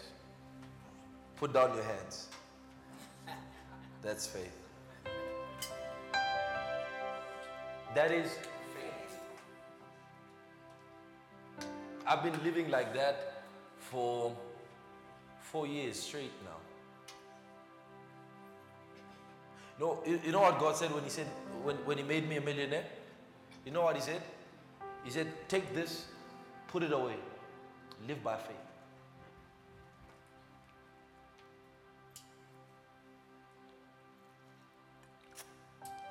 To my name, I have a 6-7 figure net worth. To my name. In life, I live by faith. You know what I do at the beginning of each month? I do it at random places. I don't do it where I pray, at random places. Like now, probably maybe tomorrow or Tuesday morning. I do it when I'm lying down, maybe watching TV or maybe at the gym. I say, Father, I thank you. You give me my daily bread. This month's daily bread is 50,000. Angels, do your thing. Thank you, Jesus. Is that? I walk away. That's all I live. That's how I live. How that thing is going to come is not my business. It's not my business. It's not my business. I don't sit down and calculate, okay, no, it's not my business. How many years now? It's 4 years. Every single month. That's 4 years times 12. That's how much? Months without fail. You can't say that's chance. No, it's a system.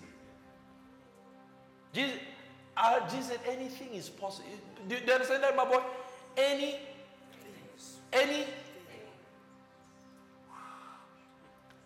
is. That means you can have 3 customers and make the equivalent of somebody who has 3,000 customers. Anything is possible. That somebody has more customers than you does not mean that they have to make more revenue than you. No, anything is possible. You can make your revenue from 3 customers. Anything is possible. When a person makes a car and he says, this car is 25 million, what are they thinking?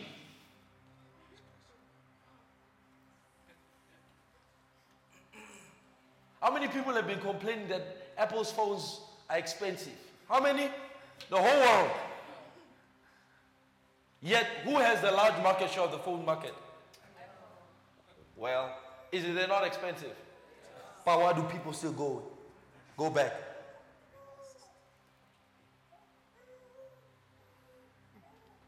It's called what? It's called the foolishness, not faith. The foolishness of or I just stand and I just say, oh God, my daily bread is this much. You know how in 2017 how much I used to I don't pray. God told me a long time ago, never pray about money. I don't pray about money. I don't ask God to help me about money. Money I don't ask. There's no money in heaven. Money is here. That means it is your faith that says he that believes overcomes the world. So money is in the world. So in order for money to leave the world and come to you, what does it require? It requires the subjugation of faith. So it tells you that money responds to faith. That's why God said you can even buy from him without money if you have faith. Because the fact that you have come means that you have faith to receive something without paying for it, which is called faith. Because faith overcomes this world. So if I'm going to do anything in this world that is strange or estranged or alien to this world, I need one element, one thing only. It's called faith. And that's what money, the spirit of money understands. It understands the language of faith. So money respects a man with faith. So poor people are poor because they don't have faith.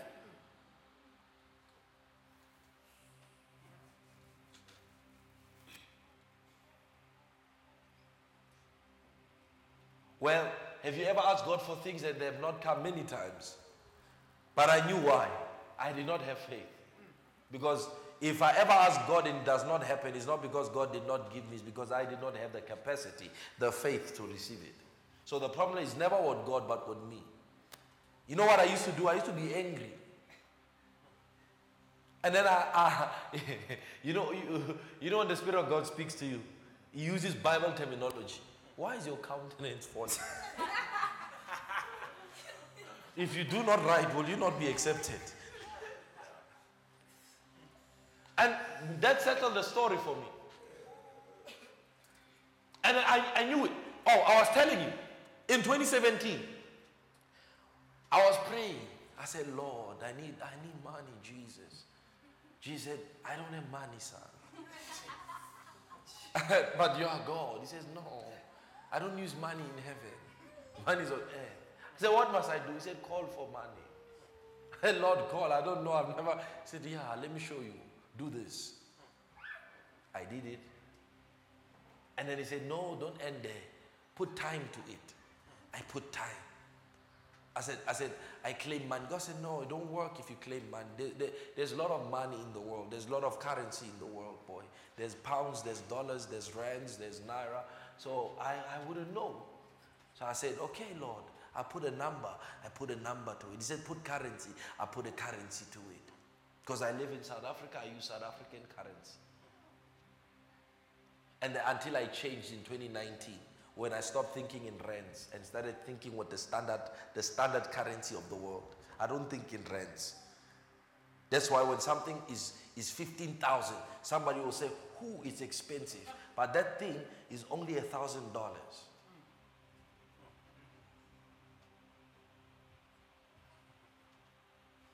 What's $1,000 and 15,000 rands? What is more? In the mind. The mind registers the 15,000 as more. The $1,000, no, is affordable. 200,000 to $12,000. What is more? 200,000 rands, right, in the mind. But if it's $12,000, it's no more as expensive as you thought. Why? Because of the relativity of what? Anyways, this is a story for another day.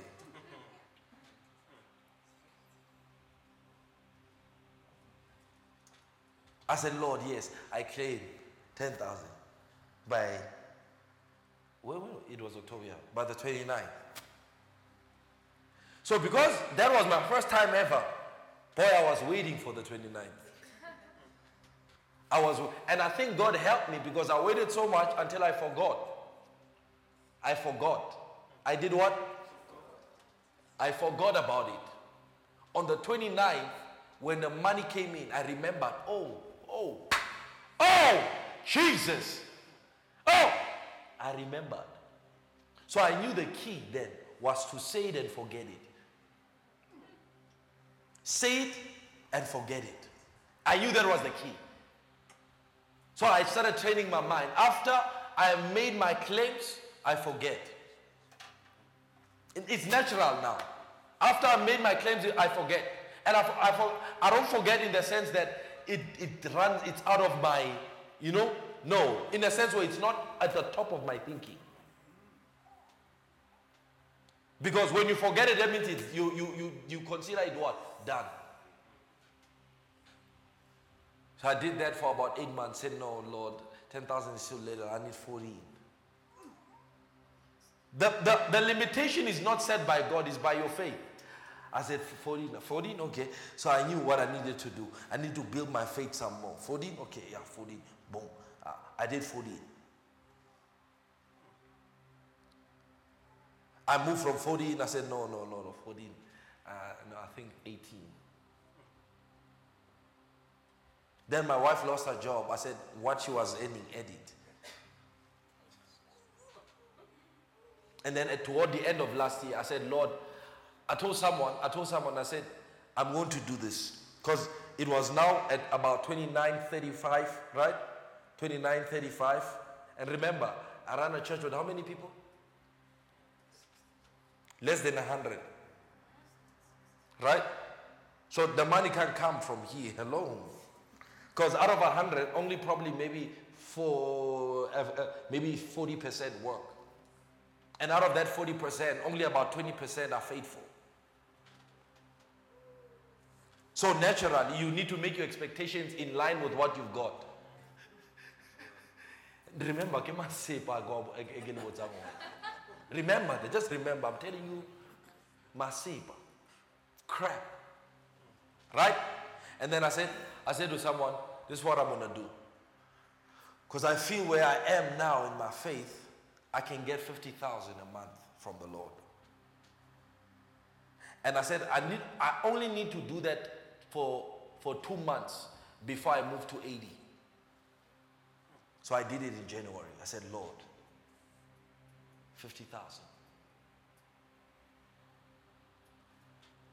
Nothing changed in what I said. Nothing changed in how I prayed. The only thing that changed was my faith. But the words were still the same.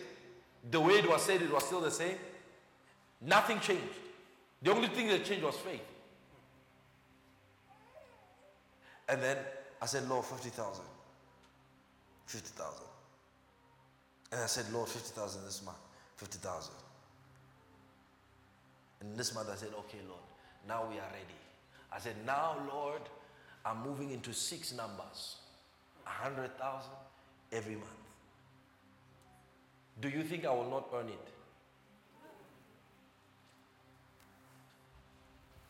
I will. That's what I've been doing by faith for the last 7 years.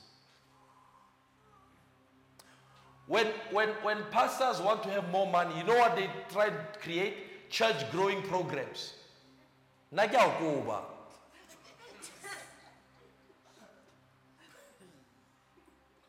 Yeah, because I'm trying to show you that I don't depend on you. I truly don't. I don't. All I do is what I just told you now. That's all. As long as I'm doing what's right, my work, seeking the kingdom, my mind is in kingdom, I know. I don't have to twist and turn, oh God, oh God, oh God. God would need to rob a bank. For me, he would need to rob a bank. Listen, even if all the money in the world depleted, God would need to go find money in another planet.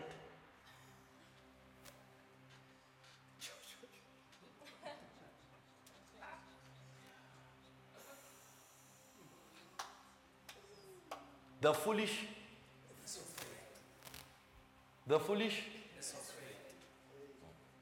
That's why I work like I work. That's why I do the things that I do for God. Is what? Yes. And then there's another dimension. It's called the foolishness of grace. You know, grace you buy. You know that? Grace you buy. You buy grace. Hallelujah. Sit down. It's still 1. Wow, I thought it was like 2. Sit down. That's called the foolishness of. Now you play. Let them sit. Of grace. You know how that works?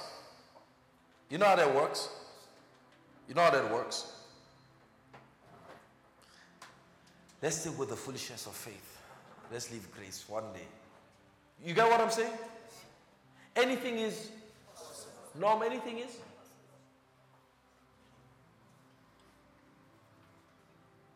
Anything is. Faith conquers anything that is worldly. Faith, it conquers, it overcomes, it tames. Jesus said, be of good cheer, for I have overcome the world. Jesus first overcame it. All you do is that you enforce that reality. And you enforce that reality by your faith. The foolishness of faith.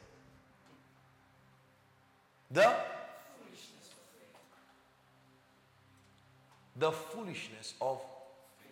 You know, preachers have developed things, excuses for why faith don't work. They say, no, you must make sure that you develop your faith.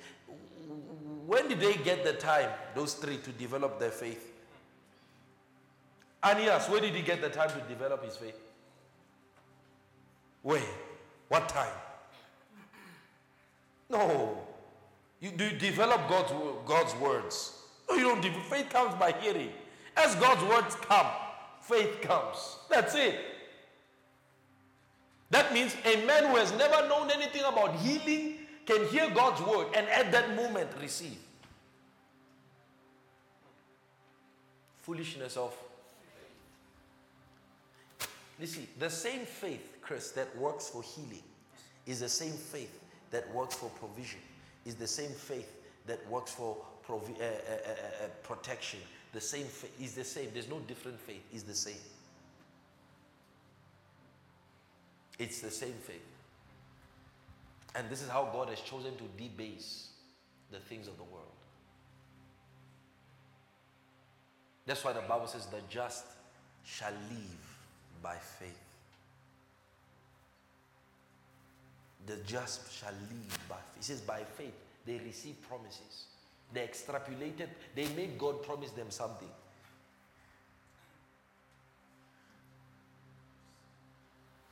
Their faith made God promise them. Imagine God promised Abraham the whole world. And the whole world with every generation in it. This is still Abraham's land. Think about it. The foolishness of faith. That means for you to operate the faith of God, you must be foolish. You must be stupid. I don't know how many people, there are pastors now who are running churches. When I share these things with them, they laugh at me, mock me. Today, they are wondering, how is it possible? Because now, what they thought was the thing is not working. No. You see, here's the thing with the Word of God. You need to stay with it. The Word of God needs you to stay with it. Needs you to stay with it through the bends of life. Remember, the Word will take you through bends. And it needs you. Some of you know what you do? When the Word of God says, now we are going into suffering, you say, hey, Zagbon, I'm taking a break. When the Word of God says, no, we are going into leg season, Zagbon. And how's you happy? How's you happy? How's you happy? How's you happy? No, what I was. We are. Now what leg, we happy? You go where?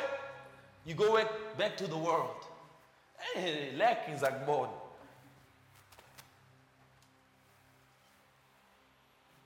So you are trying to use what? The world. And what is that doing? It's antagonizing against the word. So the word says, stay here, boy. This is where you are, girl. This is where you must be. No. So you phone about show me. You phone about bra, please. Chomi, ampule, please. Get our month end. Or get our by this date. What have you done? You have forfeited everything. Why? You have chosen the foolish. Here's what I do, boy. Let me show you what I do. See, I'm showing you what I do. This is what I do. Here's what I do. If I don't have food, I don't have, not that I don't have. When I didn't have food, I didn't have necessities. You know there are necessities, right? But cologne, it's a necessity. If you don't see cologne as a necessity, I don't know. You know what I do? At first, I'd fret.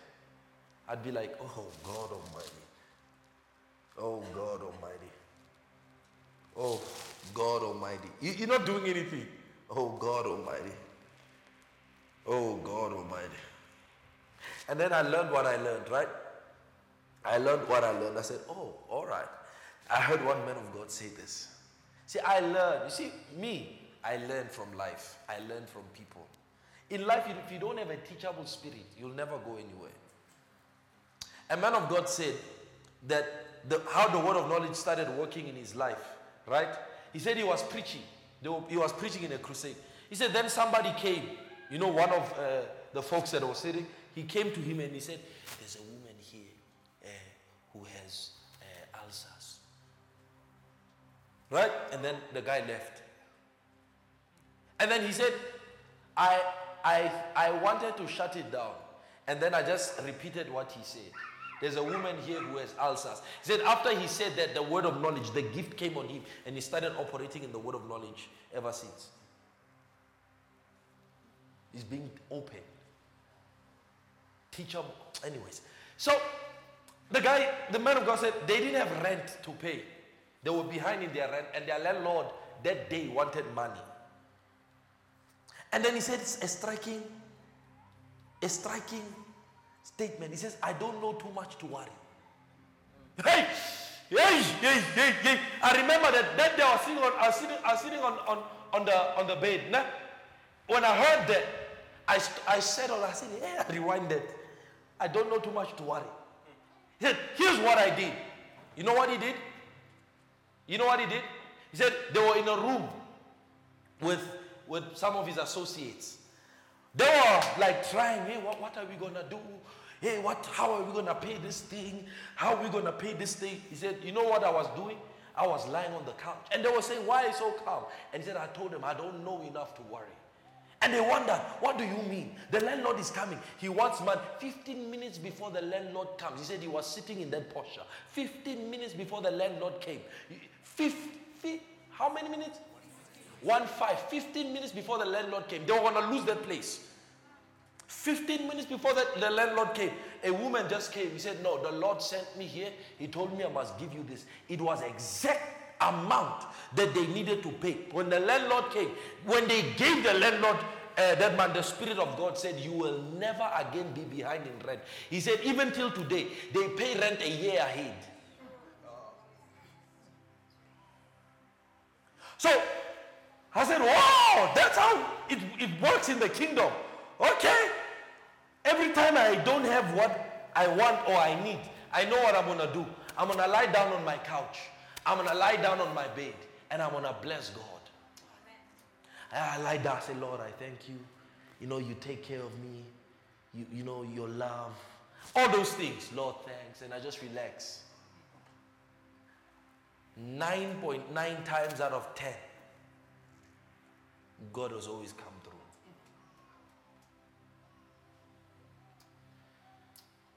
I was telling someone, I was telling Nkosa, I said, if God has not taken me through the bends of life He has not taken me through, I would not be as generous as I am. That generosity comes from a dimension that God has brought me into. It's life. And it's not because I'm a pastor. No, I had to learn some of these things. The foolishness of mercy. What people call masipa is treasure. Is treasure. That's how. What other reason can you give for where we are in life? No, it's God. And His understanding how to operate in faith. Keep esteeming your work. Keep doing that. See, you are fortunate. If you still have a job now, you are fortunate. Use that job as a training ground. Because at least you've got, if your faith fails, at least you've got something. Start building your faith to dimension where you live. You know, a billionaire. A billionaire. A Christian billionaire. Once every week, he goes into a billionaire. He goes into the desert, the forest, in his area where he lives, with nothing but his Bible, a flask of water, and he spends 12 hours. 12 hours. Just to call on God, meditate on the Bible. When they ask him, how did you build your business to such a large conglomerate? You know what the guy said?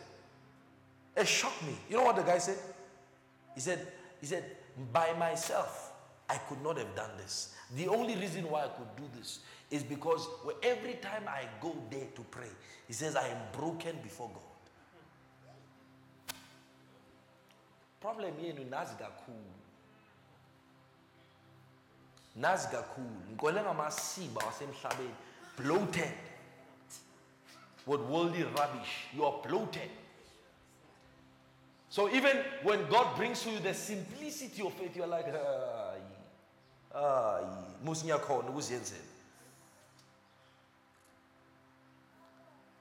no, I can do it by myself. All right. And you know, God is a gentleman. God is a what?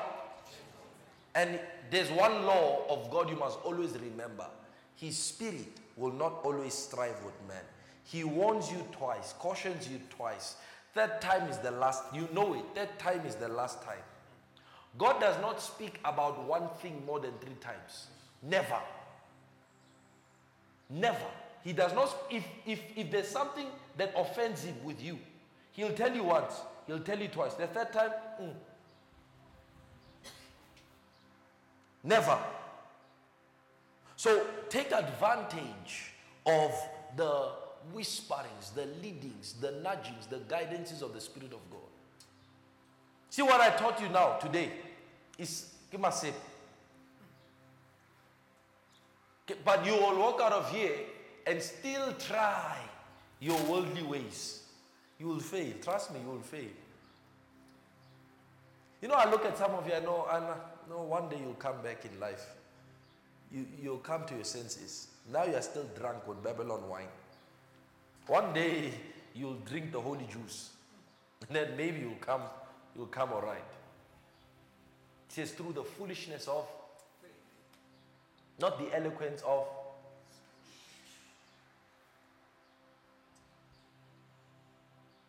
Let me tell you one more story. Stand up now, we're going to pray.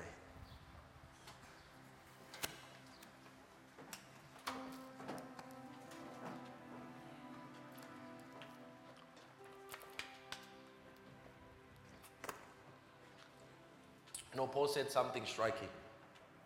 He said, if there's anyone to take glory from who you have become, it is me and not they who suppose themselves to be prophets or apostles. Why? Because something was happening in Corinth where false prophets, apostles had entered in, and they started to take credit for what Paul had done in that place. That's why if you read 1 Corinthians and 2 Corinthians, there are two different, very emotionally contrasted. In that one, you see the true ministry of a pastor. You see the true heart of the shepherd of Jesus Christ. So,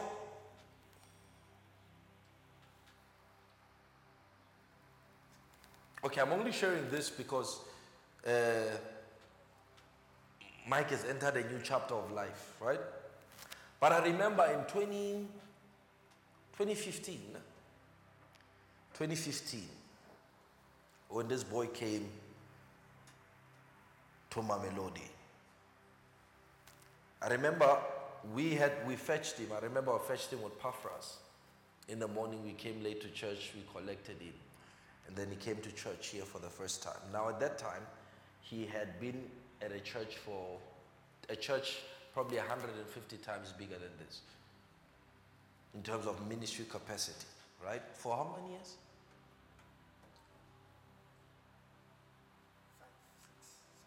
7 years.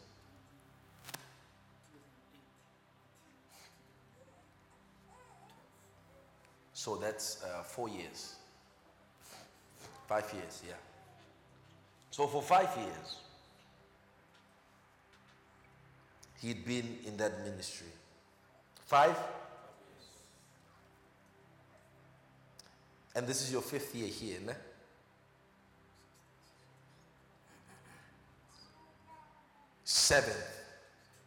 Seventh year. He came and then he slept at my place. That night, before the Monday, before he went back home, he woke up at 3 o'clock. Woke up at 3 o'clock. From 3 until 6:30. When I woke up, I found him on his knees. He was praying. So when I woke up, I asked him, why were you praying? He said, I could not sleep. And then he asked me one thing. He said, man of God, please lay your hands on me. I said, I was in my PJs. I had just woken up. He said, man of God, please lay your hands on me. I laid my hands on him. I prayed over him. It wasn't a long prayer. Just laid my hands on him and I prayed over him. At that point in his life, you in terms of measurements, he was between 10. If 10 is high in life, 0 is low in life. He was probably nearing maybe -1 in terms of where he was in life. Minus, he said, man of God, lay your hands on me. I laid hands on him. I said a blessing over him. Right? He leaves that day. He goes back to Northwest. Yesterday I come from Northwest. My God. Yeah. After yesterday I developed a new level of respect. I come from Northwest. I was finished. After I came, I was finished. You know when a man is finished, I was finished. And now this is a journey he's been taking for the last 7 years. From how many churches between Mamelodi and Northwest? How many churches? Between Mamelodi and Northwest, how many churches? Yeah? Probably a lot, right? And there are others that are better than this, between here and there. Probably many of them that are better than this. Right? But there's one thing those churches don't have that here we got. You know what it is? A whip for the devil.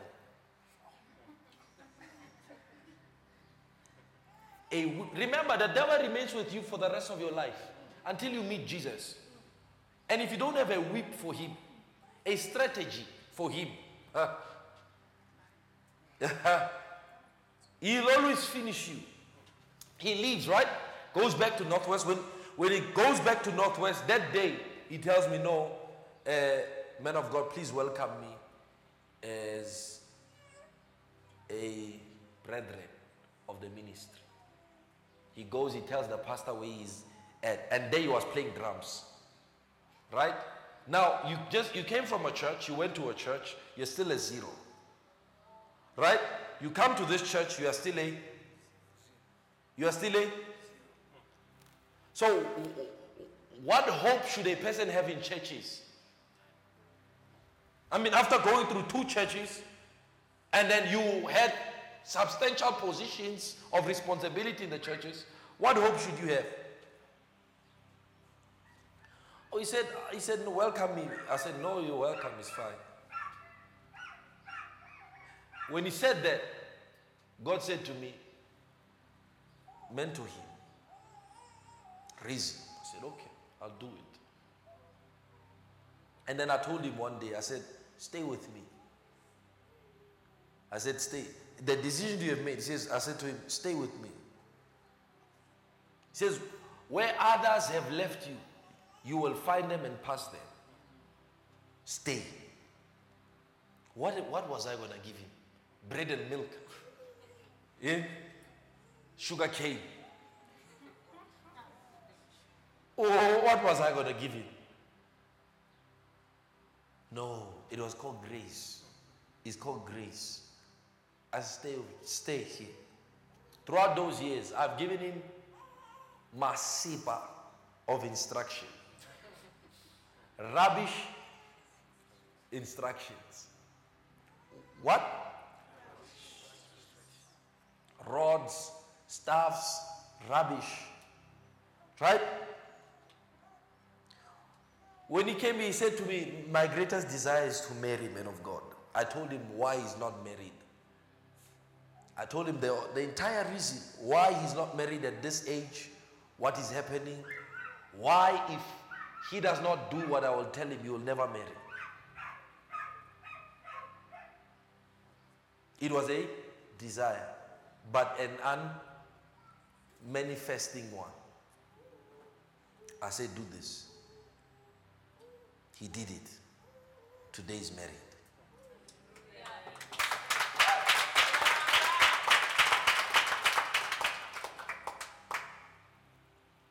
Why? Because he chose to? No. It's not because he chose to. Or because he wanted to. How many of you want to get married but you are not married, you can't get married? It's not about wanting. It's about understanding the spirituality of life. You see, once you understand how life works, once you understand how life works, once you truly get, even if you don't get everything, but once you understand how this thing called life works, there's nothing Satan or any devil in hell that can hinder the progress and prosperity, provision, the life, the dealings, the purposes, the plans of God from coming to pass into your life. See, one of the reasons why God's plans in your life seem to be delayed is because you don't know how life works. You think life works the way you think. Life don't work the way you think. Life don't work the way you think. The Bible says, if it had not been the Lord who was on our side, if it had not been for who? The Lord. If it had not been for who? The Lord, who was on our side. It says we would have been like other nations if it had not been for the Lord. So that means the guarantee of victory in your life, the first guarantee of victory is who? What? Is the Lord on your side. And the Lord is not always on your side. The Lord is not always on your side. But if it had not been for the Lord who was on our side, that's all you need in life. The Lord who was on our side. How do you know the Lord is on your side? Let's take a guess. Let's take wild guesses before we pray now. How do you know that, no, the Lord is on my side? How do you know? It's a guess. Just take a guess.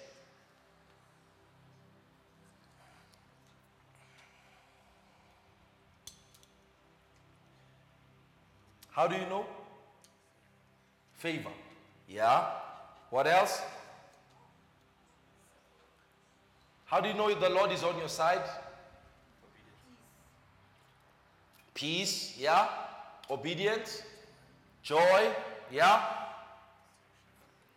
Yeah. Trial. Yeah.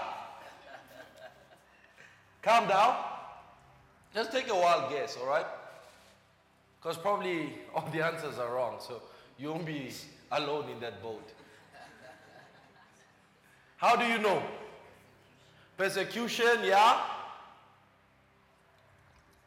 How do you know the Lord is on your side?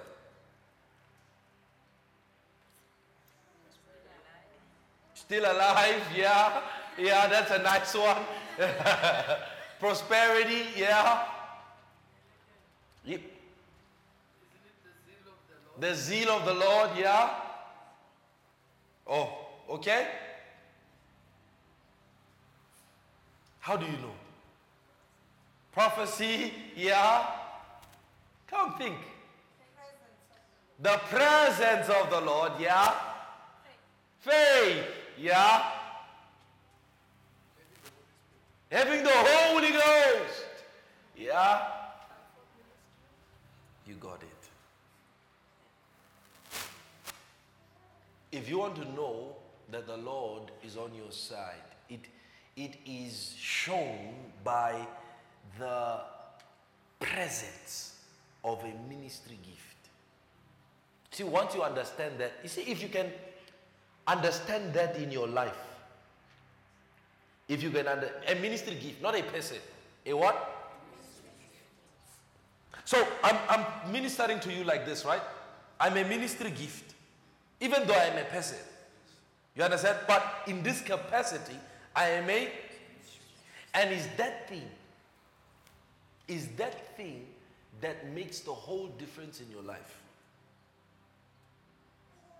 Could Israel have won without Moses? That means every Joshua needs a who?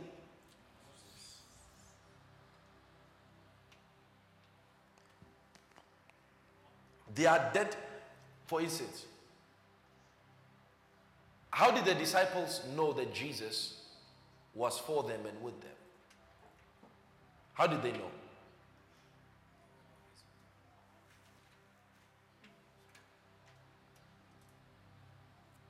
There's a reason why you need ministry gift. You can't lead yourself. Sheep are not supposed to lead themselves. Sheep needs shepherds. Sheep needs shepherds. Yes. Sheep needs shepherds. If you have a personal relationship with a ministry gift, your life is guaranteed. I'm not saying what a person, I'm saying what a ministry gift. Your life is guaranteed. It is what? It is, oh my God. You know, Paul said this to the church in Acts. He said, see that you watch over the flock of God, of which the Holy Ghost has made you overseer. That means the man there is standing, right? The man is standing. But he's not standing on his own authority. He says the Holy Ghost, there's a spirit that has made him an overseer over the people of God. He says that is what makes a difference in a life. That is what makes a difference in a life. If you have that and embrace that and live by that, oh, in life, there is no devil, there is no hindrance that you will not be able to overcome. Who fights battles for his sheep? Did the sheep that got was taken by a lion and a bear from David's flock defend itself? Who defended it? From the lion? From the bear? Who defended it? See, when you find a man who's willing to risk his life for you, a man, a gift, who is willing to risk their life for you, you have found gold. You have found gold. Gold. Because some are not shepherds, some they are hirelings. When they see wolves, they'll run away. They leave you. When wolves start entering the flock, you find them, they'll be like, bye-bye. Hirelings. Jesus said they are hirelings, they're not shepherds. He said, but the shepherd does what? He lays down his life for his sheep. That's what a shepherd does. He sacrifices his life for the sheep. Yeah.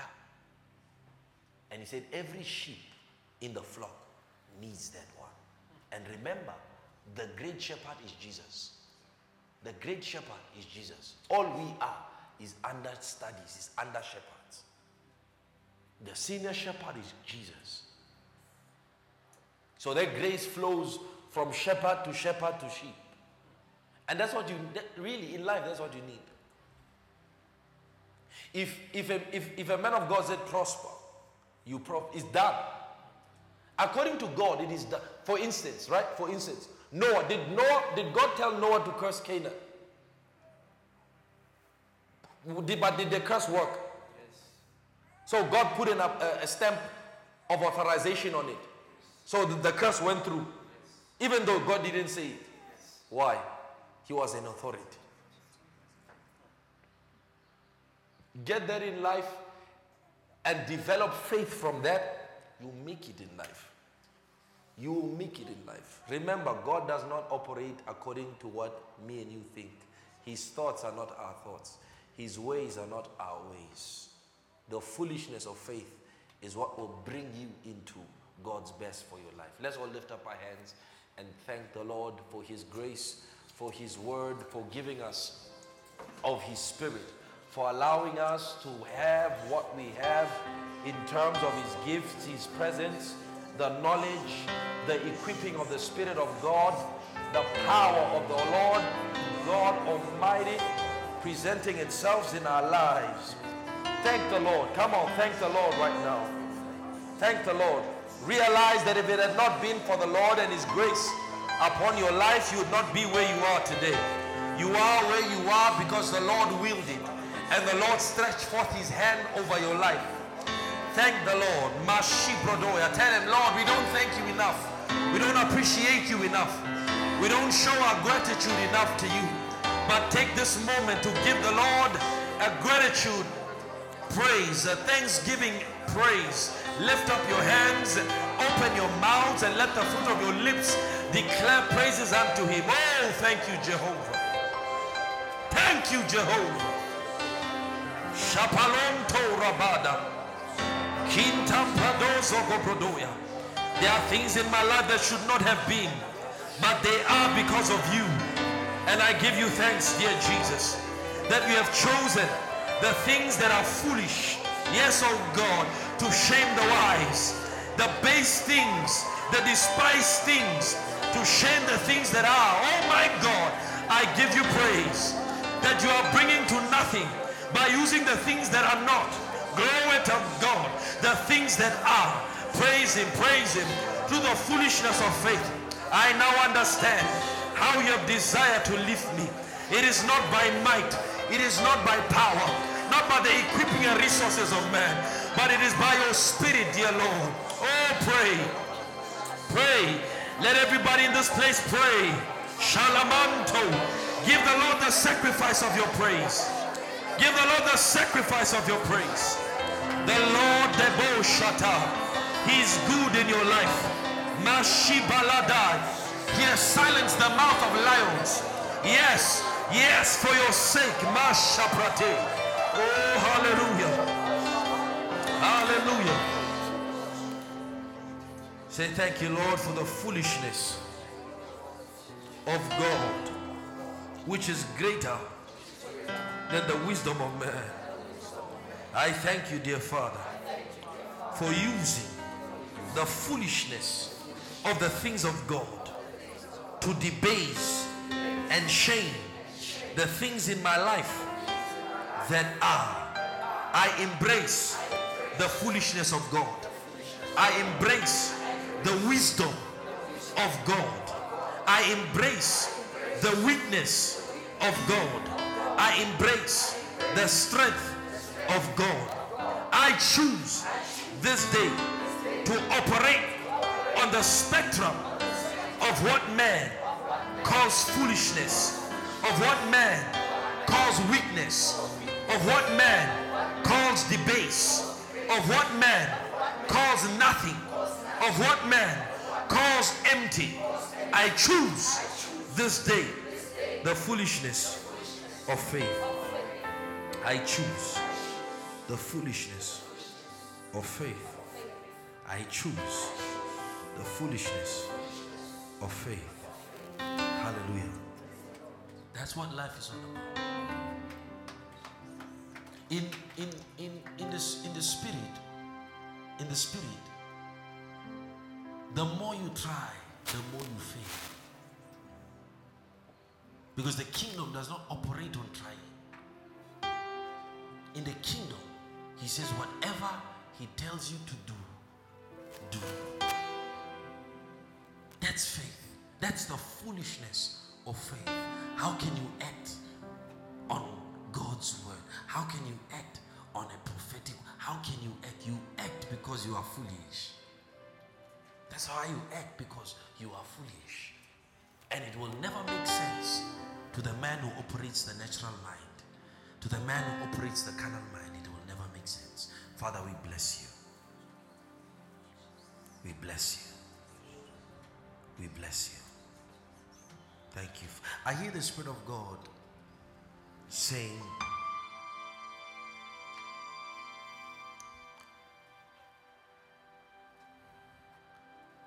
fear not, and let go of timidity. For I have shown and told you in a vision by night, and in the speakings of the night. But you thought you heard your mind, or you made it up. No. Value the ministry of my spirit.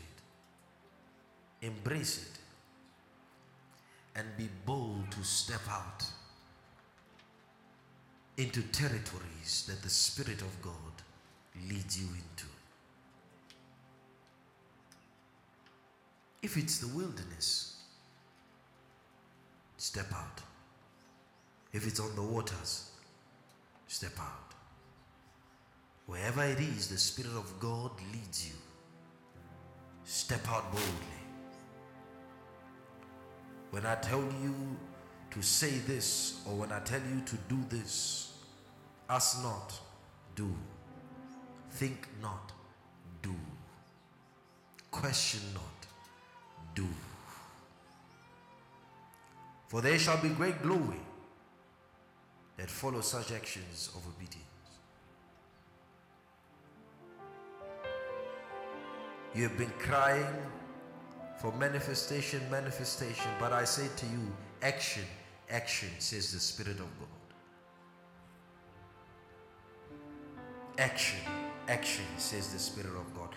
That is what will bring the manifestation. You see, you may have a gift of the word of knowledge, but until it is expressed, it will not be manifest. So manifestation will also always follow action. And we need to step out more into what the Spirit of God is leading us into. Launch out. The miracle is on the other side of boldness. Is on the other side of confident action. Launch out.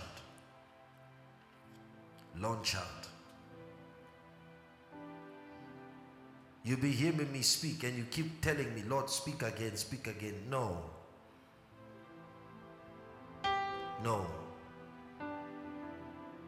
Because if after hearing me once, you don't have faith, after hearing me 100 times will not make faith.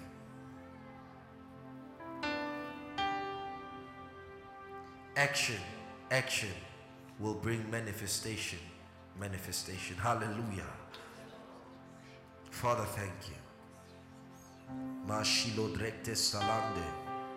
Ganeno kutre mele galache da aiveje de glenjen supra danjigle hetra achde. Presaidna akreve minestrita ne klongele setra dabda groje de deglevda ashkala sutra patai. Yeah. See what has been your greatest hindrance? The lack of action. Because you think, what if I fail? What if no? Nothing God commissions ever fails. Hallelujah. Praise God. Glory to God. So you learned something, right? The foolishness of. Remember what I was telling you, Ki? Yeah. Praise the Lord. To your natural man, right? Hallelujah. So, this is what we're going to do, all right? We'll start having midweek services, okay? But we'll have them online. Okay, we'll have them live online. All right? So, from not this week, next week. Okay, from next week, Wednesday and Friday, Tuesday and Friday. Okay? Friday we'll have prayer. Okay? Tuesday we'll have midweek service. And then Sunday we'll have church service. Okay? So we're back on it from next weekend. All right? Next weekend we'll then I'll remind you next weekend. And then I got a beautiful announcement to make. Sit down. Mike, stand up. Nomsa, stand up.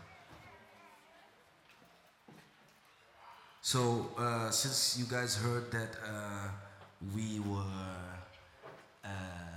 expecting some good news soon, so the good news have come, and we want to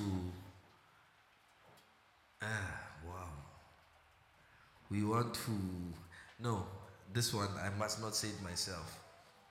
Mike must come say it himself. Remember the first time he told us, now he must consummate, right, what he said. How many years was it, Nomsa? With what Mike was promising us? 3 years ago.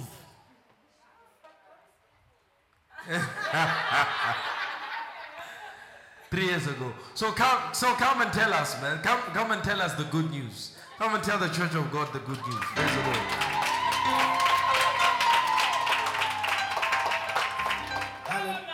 Hallelujah. Even the hallelujah is different. Sounds like a man now. Hallelujah. Praise the Lord. Before, people put rings, So, before you put a ring, you need the real ring, So, if you don't see a ring, don't think I've left a certain class.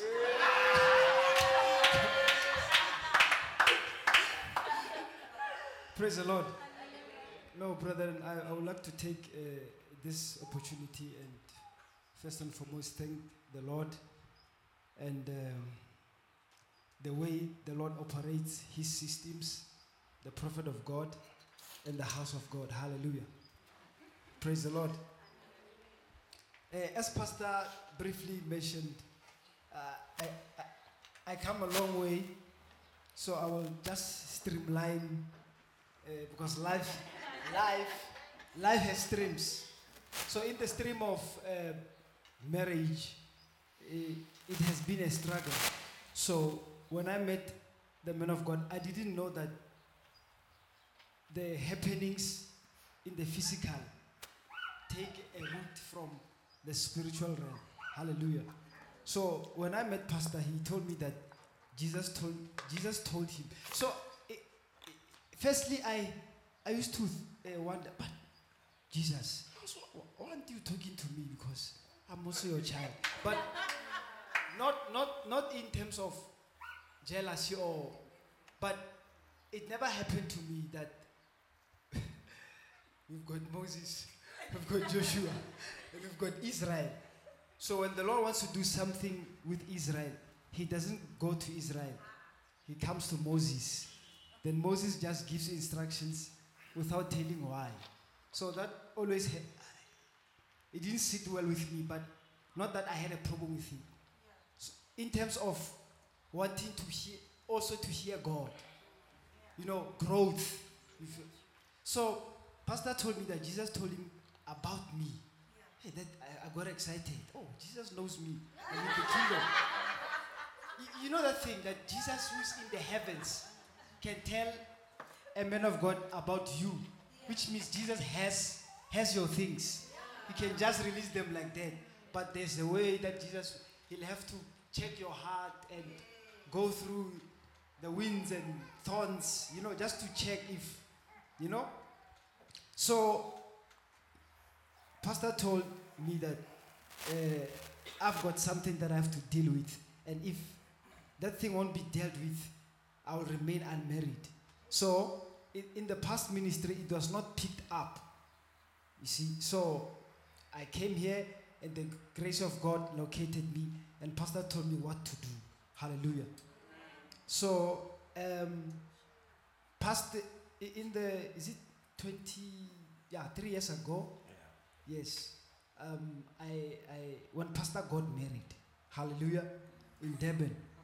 So I proposed to the then Nomsa, who's now my lovely wedded wife.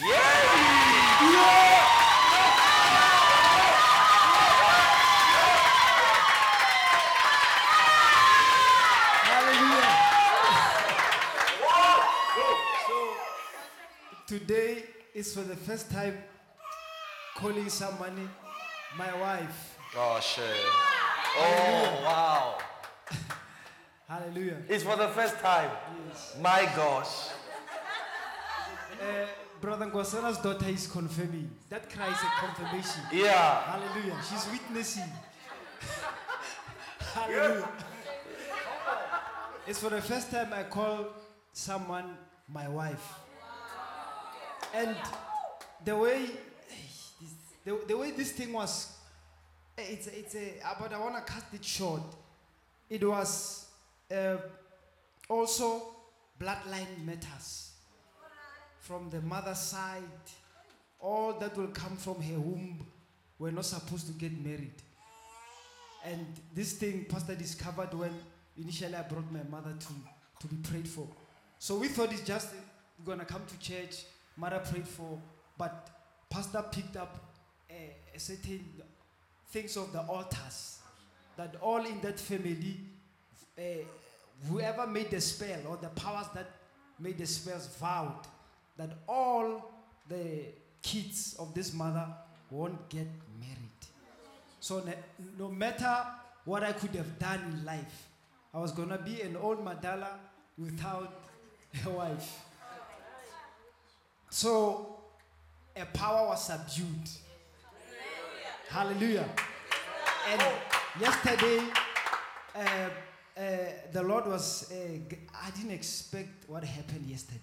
I'm sure, because it was Lobola and sending the elders to get the Makoti. But when HST brethren, hallelujah. You know, when you've got parents, parents are parents. So initially we sat down. So I know it's a private, closed matter, and so we don't want a lot of. My parents are those people that you don't want to, just. So initially it was like that, ne? So after we agreed at home, I came to see the man of God. So then I asked to see the man of God and his wife. So pastor said, can't we just tweak it a little bit? So I personally would not have a problem. The issue was now going to, because we're dealing with authorities here. And I'm in the middle, you see. But now which one will you bend to? And so the thorns will come to me. So I went back, but wisdom so. Oh, but why don't, this and that? Yeah, And I know Pastor knew, but he wouldn't tell me that he knows that what transpired in our meeting with the parents. Because with the man of God, when you come to him, anything is already laid. What you are doing is just an outplay of the realm of the spirit. You see? So that's what happened. So initially, as we went back and forth, weeks going by, then I said to them, Kamahadi, like traditionally, nobody must be there. Like normally people will say, but why church folks interfering? Why? Because these two families, But only because people, like parents, elderly people, won't understand that whether it's two families, but now, I remember Pastor telling me, it's bloodlines. When you wed somebody, two bloodlines are coming together. It's the things of bloodlines. So you need a higher power to clear some things that they are not revealed to you. Hallelujah. So praise the Lord, the man of God intervened as Moses, lifted up the hands. Then I saw my things going. Firstly, they didn't go well. Firstly, it was, oh my God.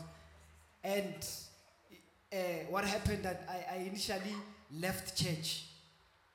So I stood a month not coming to church, and it was like, okay, church 1, it was a great ministry. Church 2, I left. And the one that I thought, oh Lord, this is the thing. Only to find that those were other things that are in me. Like if something does not work for me, I just don't want to hear anything. And I think it was also a revelation. So what if I went forward with that state of condition? So the Lord had to deal with some things with me. And Pastor, when I consulted Pastor, after a month, we sat down at Mom's house, and he told me, he said, as I was praying, this is what the Lord said. If you continue with your decision, this is what's going to happen. So I will take this opportunity to tell you what could have happened. Number 1, there was going to be a death in the family. Now you can know some of the brethren, I asked them to pray with me. There was going to be a death in the family. Number two, even she doesn't know. Maybe she's shocked. I didn't tell her. There was going to be a death in the family. So what was happening? All the ministry activities that I engaged in with pastor all along, those forces, because I've been under the government or the protection of a problem, I was going to be exposed. Because when you engage in such activities, it means you are waging war against other forces. So pastor told me there's going to be a death in the family, because pastor said, I've been praying, and Jesus told him, stop praying, because he has decided his own fate. And in that month, the thoughts that I went through, I don't have a way to explain to you. All the ill thoughts about the man of God, like I start seeing him opposite of how I saw him. Opposite. No, he's like others' thoughts. So that was revealed to him because he's a man of God. So there was going to be a death in the family. And number two, I was going to lose my job. Now, can I tell you something? Currently, as I'm talking at work, there's commotion. Do you understand? There's huge commotion. And my mother started getting worse November last year. When we were planning to start negotiation issues again, she started getting worse. The tummy started swelling. So in my mind, I went back because pastor said it to me that day after the meeting. I went back, I saw, so two things were there. Work, he said it was going to be work related. And it started in January 2022. The mother is sick. Suddenly, she was fine. The tummy started swelling in a day. She was like pregnant, lost strength. They saw her yesterday, but she was not like that. And then the third one was going to be a financial attack because you have lost the job, you don't know faith. So all the root cause was that I have departed from the way that the Lord set me in, which I didn't choose for myself. He chose it for me. That was what's going to happen. Praise the Lord. So, by God's grace, hearken to... yes. The other one was the disease. When I was young, I had a disease. I would itch from bottom of my feet, all over the body. Or if I bath with lukewarm water, my whole body would be itchy. I would scratch myself using stones or leaves. And that's what pastor saw. That's a disease I had, maybe I was 5, 6 back then. But the man could recall. Then he said to me, Jesus would allow the enemy to revive that old. So, brethren, in me giving this testimony, when the Lord begins to, when there's a progression in your life, yes, be excited, but also be conscious that it's also an attraction of the enemy. So when you go up, remember that the enemy would seek. So with me, what he did, he could see that all strategies are closed. So the only way is to create an environment where it will allow God now to judge me. Yes, I'm his child, but now because I disobeyed one of the fivefold, which is authorized by himself. So all protection, no name of Jesus will help me. Probably no other minister will help me. They will not be able to pick the. But why is this life of this brother like this? I would have been in another church, and then things are not working. Then I would blame again the minister, only to find that. And pastor shared with his life. You remember when he was sharing about how about the womb, preparing you to be the womb of the Spirit. That when something happened in that church, Jesus asked him, go back to apologize. So I was going to go like that,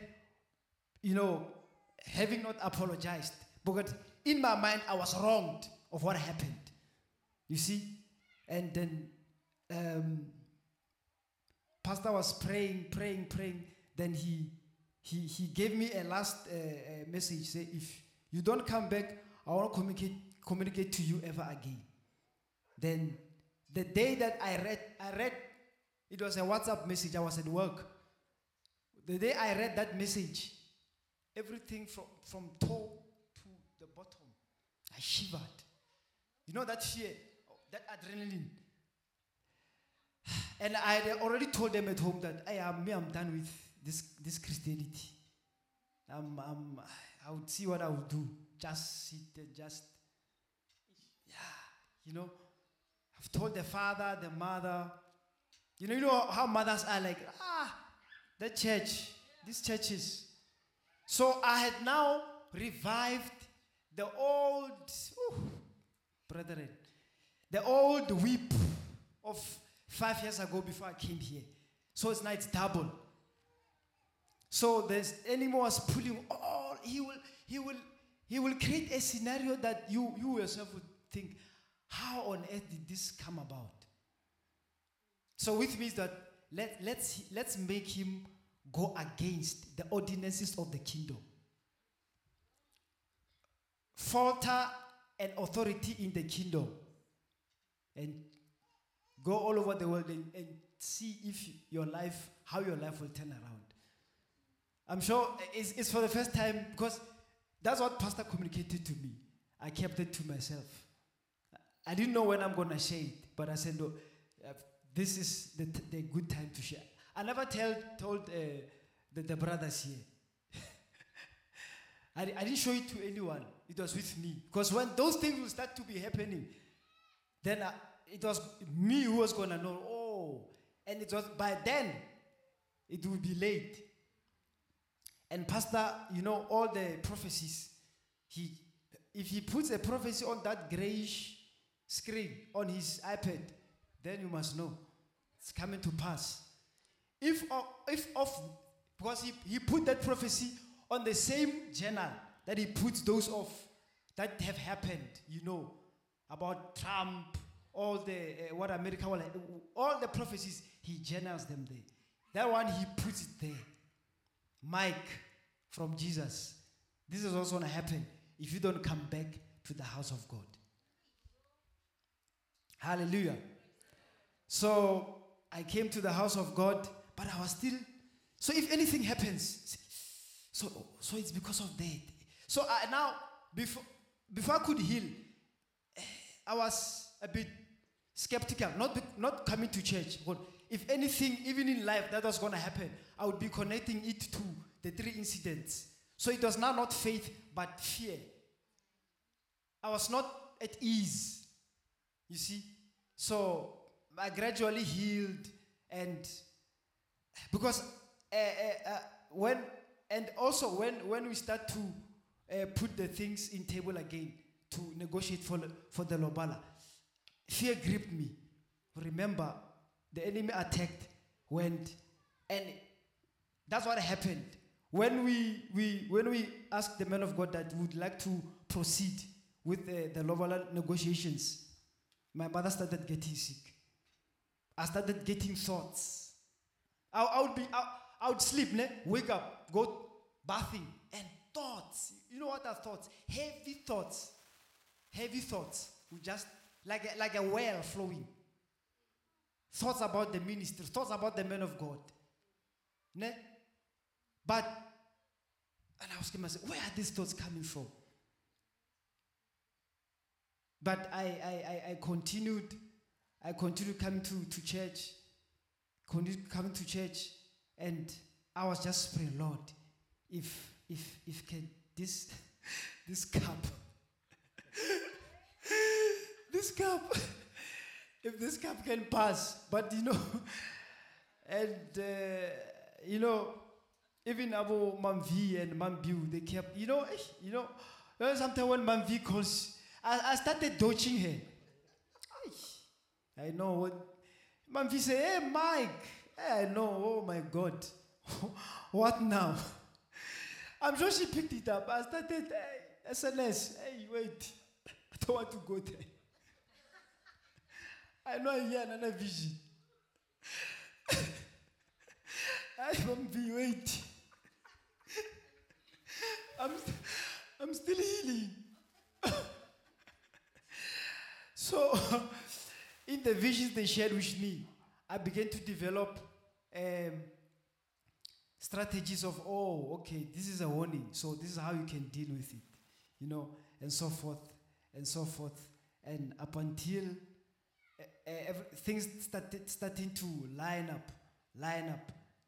And praise the Lord, yesterday it was a marvel. Hallelujah. Praise the Lord. So, which means the enemy saw what's gonna come. Probably what happened yesterday, it could have gone into another direction. So sometimes obedience is, it's not nice, it's thorny, but child of God, pull yourself, obey. I know we have got different thorns in our lives that the Lord gives to us. So in that thorny place, just endure, pray, stay in the Word of God, come to church. Any thought that tells you don't go to the house of the Lord, just press on and come to the house of the Lord. Hallelujah. So I am here to say, man of God, thank you so much. An entourage came to Northwest with the black beast. Hallelujah. Yeah. So the saints, Mamuruti, Abu Mamvi, they were titivating the woman. My wife, let me say it again.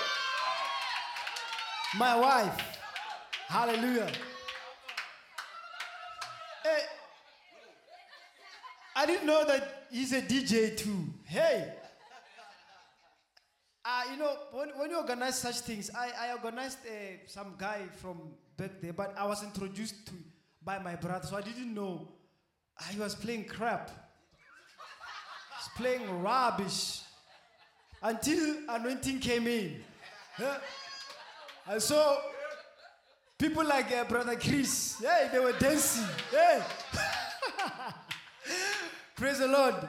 It was just awesome. We had a wonderful time. The elders from my family side, they fetched Makoti, and when she arrived, it was beautiful. It was beautiful. I think we'll share some of the videos on the Holy Spirit Tabernacle group. It was beautiful. Pastor, I didn't ask him because I thought to myself, I just use my phones too. But the man of God, I think it's his personal hobby and profession that he has cultivated to be a photographer. He did that he didn't ask me. I didn't ask him because to me that's a ministry equipment. But he came with it and he took the whole thing beautifully. Praise the Lord. So I want to express my gratitude to what even, Pastor, wisdom. So when Kamahadi, when the elders come, so both of them the others must go report to those that send them. So as my father was asking those he sent, okay, what happened? Pastor was photographing, but I know his ears were listening. So Pastor was like taking pictures, but he was listening.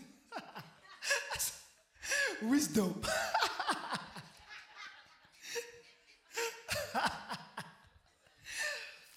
If you don't know Pastor Enoch, he wraps up like he was like nobody there that there was a prophet in their midst, just wearing shorts, techies, Amazaza. How will you know he's a prophet? You know, and yeah, he did a beautiful job for me. And I know in the realm of the spirit, he was interceding with prophetess Lerato. Hallelujah. Praise the Lord. And I would like to thank I'd like to thank the brothers, the sisters, Sis J. Yes. Mam Biu, Mam V for helping my wife to be beautiful. Hallelujah. Thank you. So, officially, I am married. Hallelujah. Praise God. Hallelujah. Even the father, Pastor was listening to my father when he was saying, hey, my son, you've made us proud. You could see there was something. Remember, it was part of things that caused the friction. That yes, you are in the things of God, yes, but this thing. But all the family didn't know that it's from the realm of the spirit. Yeah. Thank you, sir. Thank you, saints that came. I'm really grateful, and yeah, praise the Lord. Praise the Lord. So, stand here. So, we'll bless them in a few weeks. Let them sort out their legal stuff, but we'll bless them. We'll have a ceremony here. We'll bless them, and they can go live their lives. But we are very happy for you. Just as I'm, always happy for all. One thing I thank God that we do in this ministry is that we marry. I thank God for that we marry. We marry. And that's the right thing to do. What other business do you have being with somebody who has no intentions of committing themselves to you? And we thank God that this is finally done and is a beginning of a new chapter for them, and more when we bless you. All right, but congratulations, guys. We love you. They promised us. We didn't say that. They promised that they're gonna have a celebration because this one it was between families. So I just told them that get few folks to accompany you. So that where you guys fellowship, there is that support and stuff. So that's what we did. It wasn't something big. Don't be angry. There are some people, they will not hear everything that was said, that was said. They'll only remember one thing, never mem. So don't be sad, or you didn't come. Be happy that it happened. Praise God. So we'll bless them in a few weeks after they deal with their stuff. And then we also have a great announcement on the 27th? On the 27th of March, we are blessing the Mabuzas. We will have a ceremony here. Let them stand. People don't know. Stand up.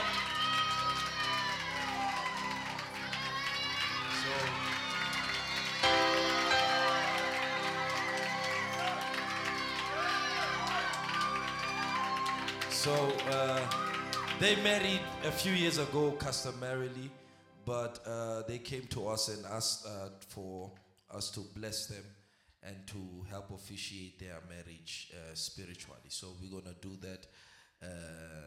So we're busy. And it's a beautiful thing. The Bible says, he that finds a wife obtains, he buys favor from the Lord. And we want to try and distribute this favor as much as possible. All right, so we're going to bless the Mabuzas on the 27th of March, all right? Yeah, and then we'll give more details on that as the days approach. But love you guys. Don't worry. Everybody that comes here that I say I marry them, ask them themselves. They go through heavy, unbiased sessions, hot sessions with me. So they don't stand here because they stand here on my approval. That no, it's fine, you can do it. Right? Because I don't want to marry someone then the next day, but no, Gwen. So you have to give them the full scope. Or all these things, and and then So that's what we do. It's wisdom, right? It's not my wisdom. It's the wisdom of the Spirit of God. Because marriage is not a man-made thing. It's a God-made thing, right? So we'll bless them in a few weeks' time or a few months' time, whenever they decide, right? We'll do that, and then we'll have a great ceremony. So thank you for your beautiful testimony, by the way. Lovely testimony. Lovely testimony. Testimonies are always great when they come from the horse's mouth, right? Yeah, wonderful testimony, great testimony. I can't bless you now. I can only say congratulations now, right? Yeah, but God bless you guys to the next phase of your lives. Yeah, we'll talk more and we'll do all the rest later on. So bless God. Thank you. Just give them a round of applause. Congratulate them. Amen. Praise the Lord. Praise the Lord. See, there are things we don't say that are happening in the background. So even Puff did his thing. He started his thing. Amen. He started his thing. He's finishing now. So we got a streamline of marriages here. Amen. So we bless them. I really thank the Lord for that.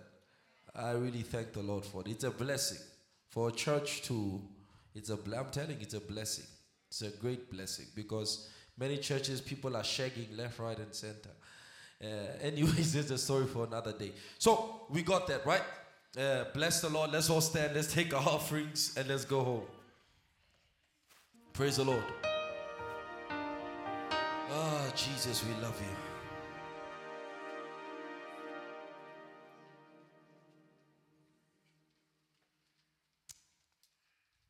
Just lift up your offerings to the Lord and bless it and pray over it. Ask the Lord to receive it.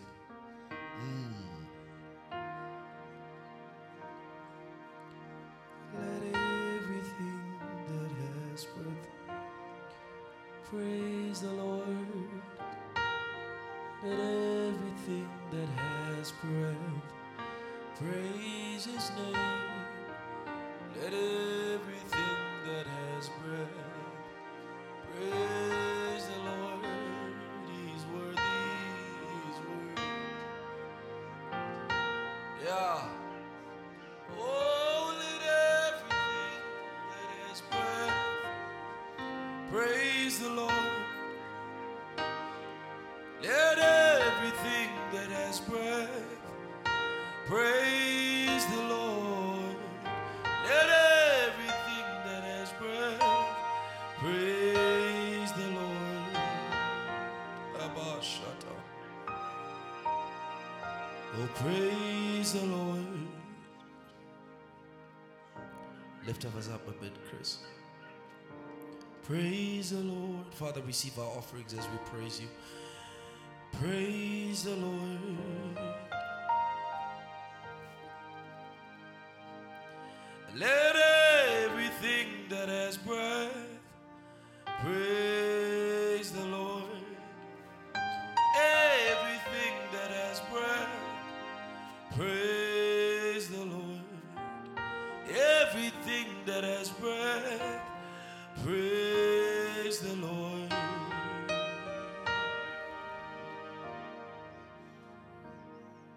I praise the Lord for His kindness and His mercies. I praise the Lord for His goodness and His graces. And I praise the Lord for His good. He's good. He's always been good to me. And I praise the Lord. He's worthy. He's worthy of all the praise. Let everything that has breath praise the Lord. Let everything that has breath Praise the Lord. You understand that? Not when you're happy. Not because you are sad, you won't praise the Lord. He said the fact that you have breath, he says that breath is for the Lord's praise.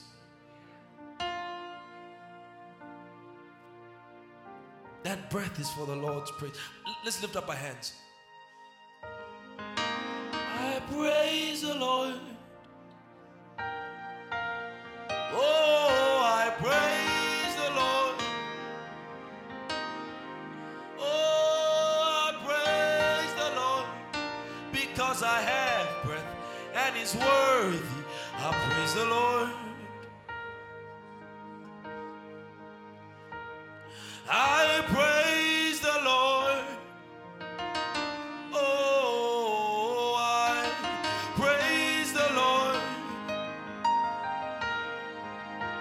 I praise the Lord because I have breath and is worthy. I praise the Lord. Let everything that has breath, Jesus, we love you. Praise the Lord. Let everything that has breath, Jesus, we praise you. Praise the Lord. Everything that has breath, I praise the Lord. David said, I wake up 7 times in the night to praise you. I will praise you. In the midnight I will praise you. In the daylight I will praise you. In the morning light I will praise you.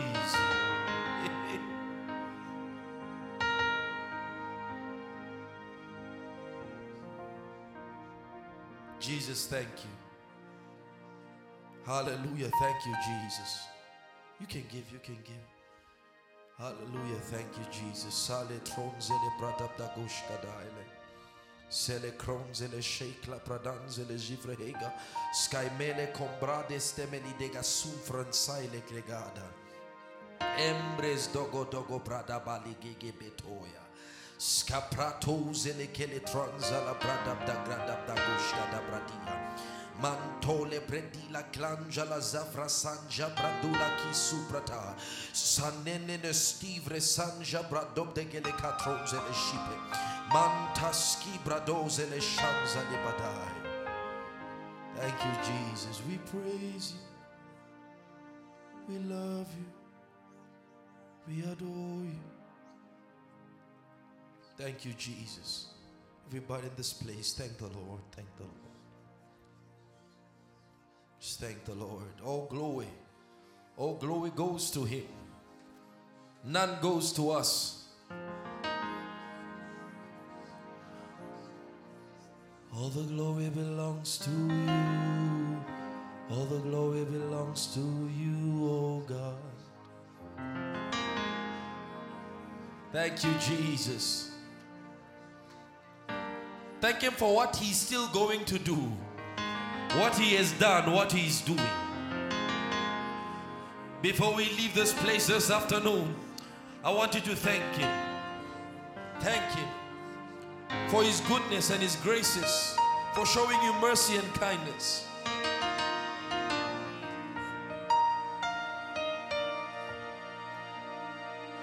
Thank you, Lord. Thank you, Lord. Hallelujah. We bless the Lord. Praise God. Amen. You know, I'll tell you this story, short story. Many times when I come to church, in fact, the last 3 weeks, when I come to church, I always tell myself that today I'm going to teach a short message, 45 minutes, and then we go home. I want to go chill. Every time I tell myself that. For the last 3 weeks, I've been telling myself. Today I told myself that. When I left the house, I was like, 45 minutes, we back home. I didn't even close my sliding door. Because I told myself, in 45, an hour to 45 minutes, I'll be done. And then 3-5 hours later, I finish. Why? I'm telling you this to know that every time we go beyond, it's not me. I don't plan it. I did not intend it. It happened. Amen. So stop saying, Pastor is keeping us till late. It's not me. Me, I'm with you. We are on the same WhatsApp group. No, me and you we are on the same WhatsApp group. I want to go home as early as you do. But we end up remaining beyond the intended time. So stop saying Pastor or enter late, or the Holy Ghost or enter late. Because Nalo and now we are at the same level. Alright?